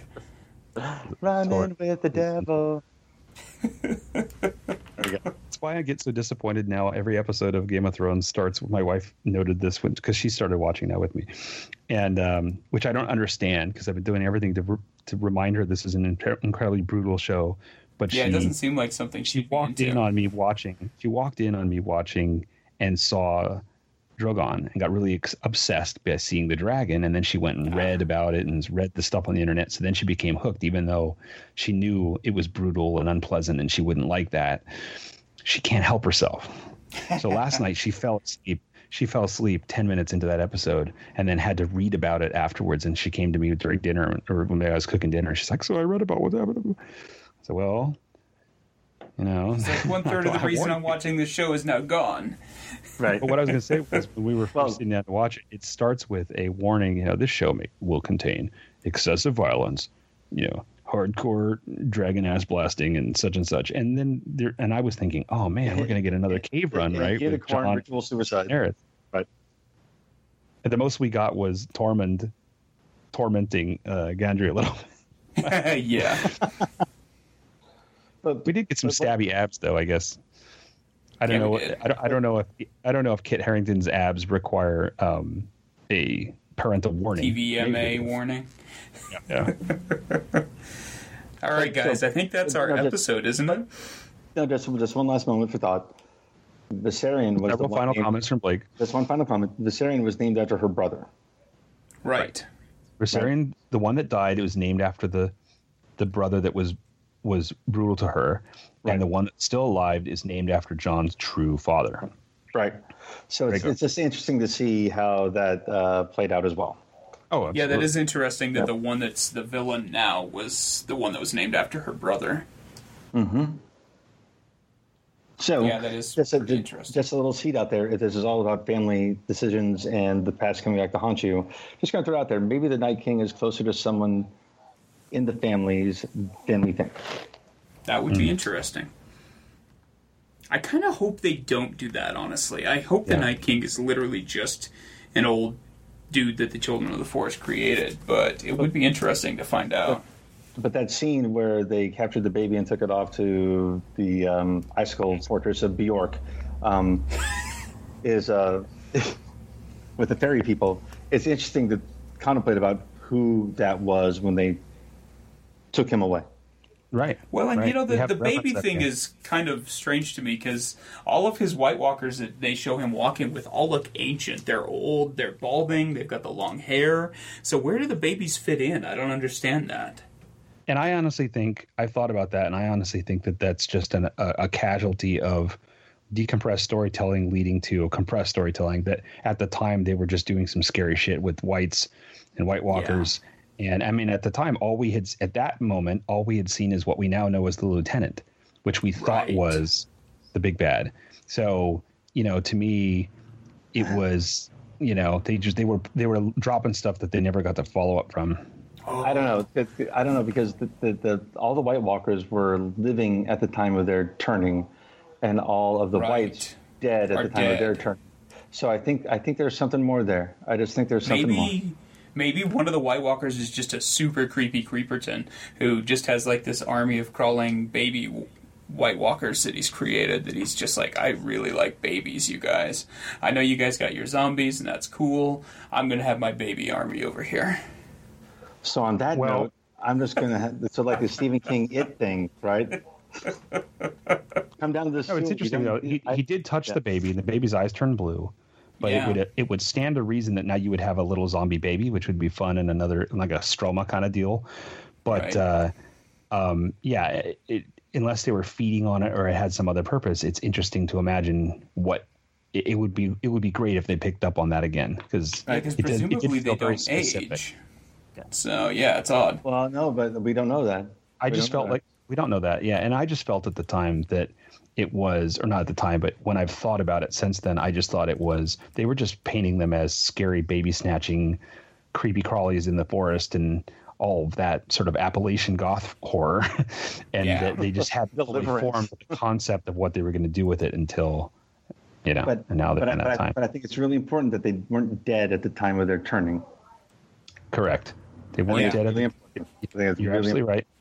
You're absolutely right. Maybe this is how we ended up with Trump. two multicolor sidewalk chalk drawings of White Walkers in the cave because they use kids little kids chalks, right? They're white with blue eyes and all this, you know. They had Chumash stick figures, and then all of a sudden it's like whoop, whoop, like little shading, You little shading. better tie your shoe. 3, 4. On that note. on the door. That was All our right, episode. guys. I think now, we're getting the into Freddy moment nursery rhymes and baby armies. Okay. This moment we are current. This moment brought to you by Kodak. The Game of Tolls. So our next recording will presumably be a discussion about the finale and how all of our theories will have been vindicated, or we will be even more frustrated. And Prediction. Tom will talk about Littlefinger and the credits again. Ah, yes. All right, guys. Well, that was fun. Yeah, Good night, we're everyone. working on a few little things that'll be kind of fun if we can make it happen with the finale too, but we'll see. If they would like to get a hold of any of us, how do they do that? How? Well, so I can tell you one thing. Yes. Blake is a hard man to reach. He is Your indeed. your best effort is certain alleys in San Francisco. If you just know where to be at the right time, you will find him just sort of staggering around. Being the For me- unicorns. That's right. For me, you can reach me at my email, which is thom@thirdraildesignlab.com, or you can search Third Rail Design Lab on any of your social media sites of choice and reach me there. What about you, Chris? You can go to deeplydapper.com for me. I have all of my contact information on the page there, both at the top and bottom of every page. I have it in the middle, too. Email. You can tweet me. Sometimes it's in the middle, sometimes it's on the side, sometimes it's on the backside of a baby in the woods somewhere.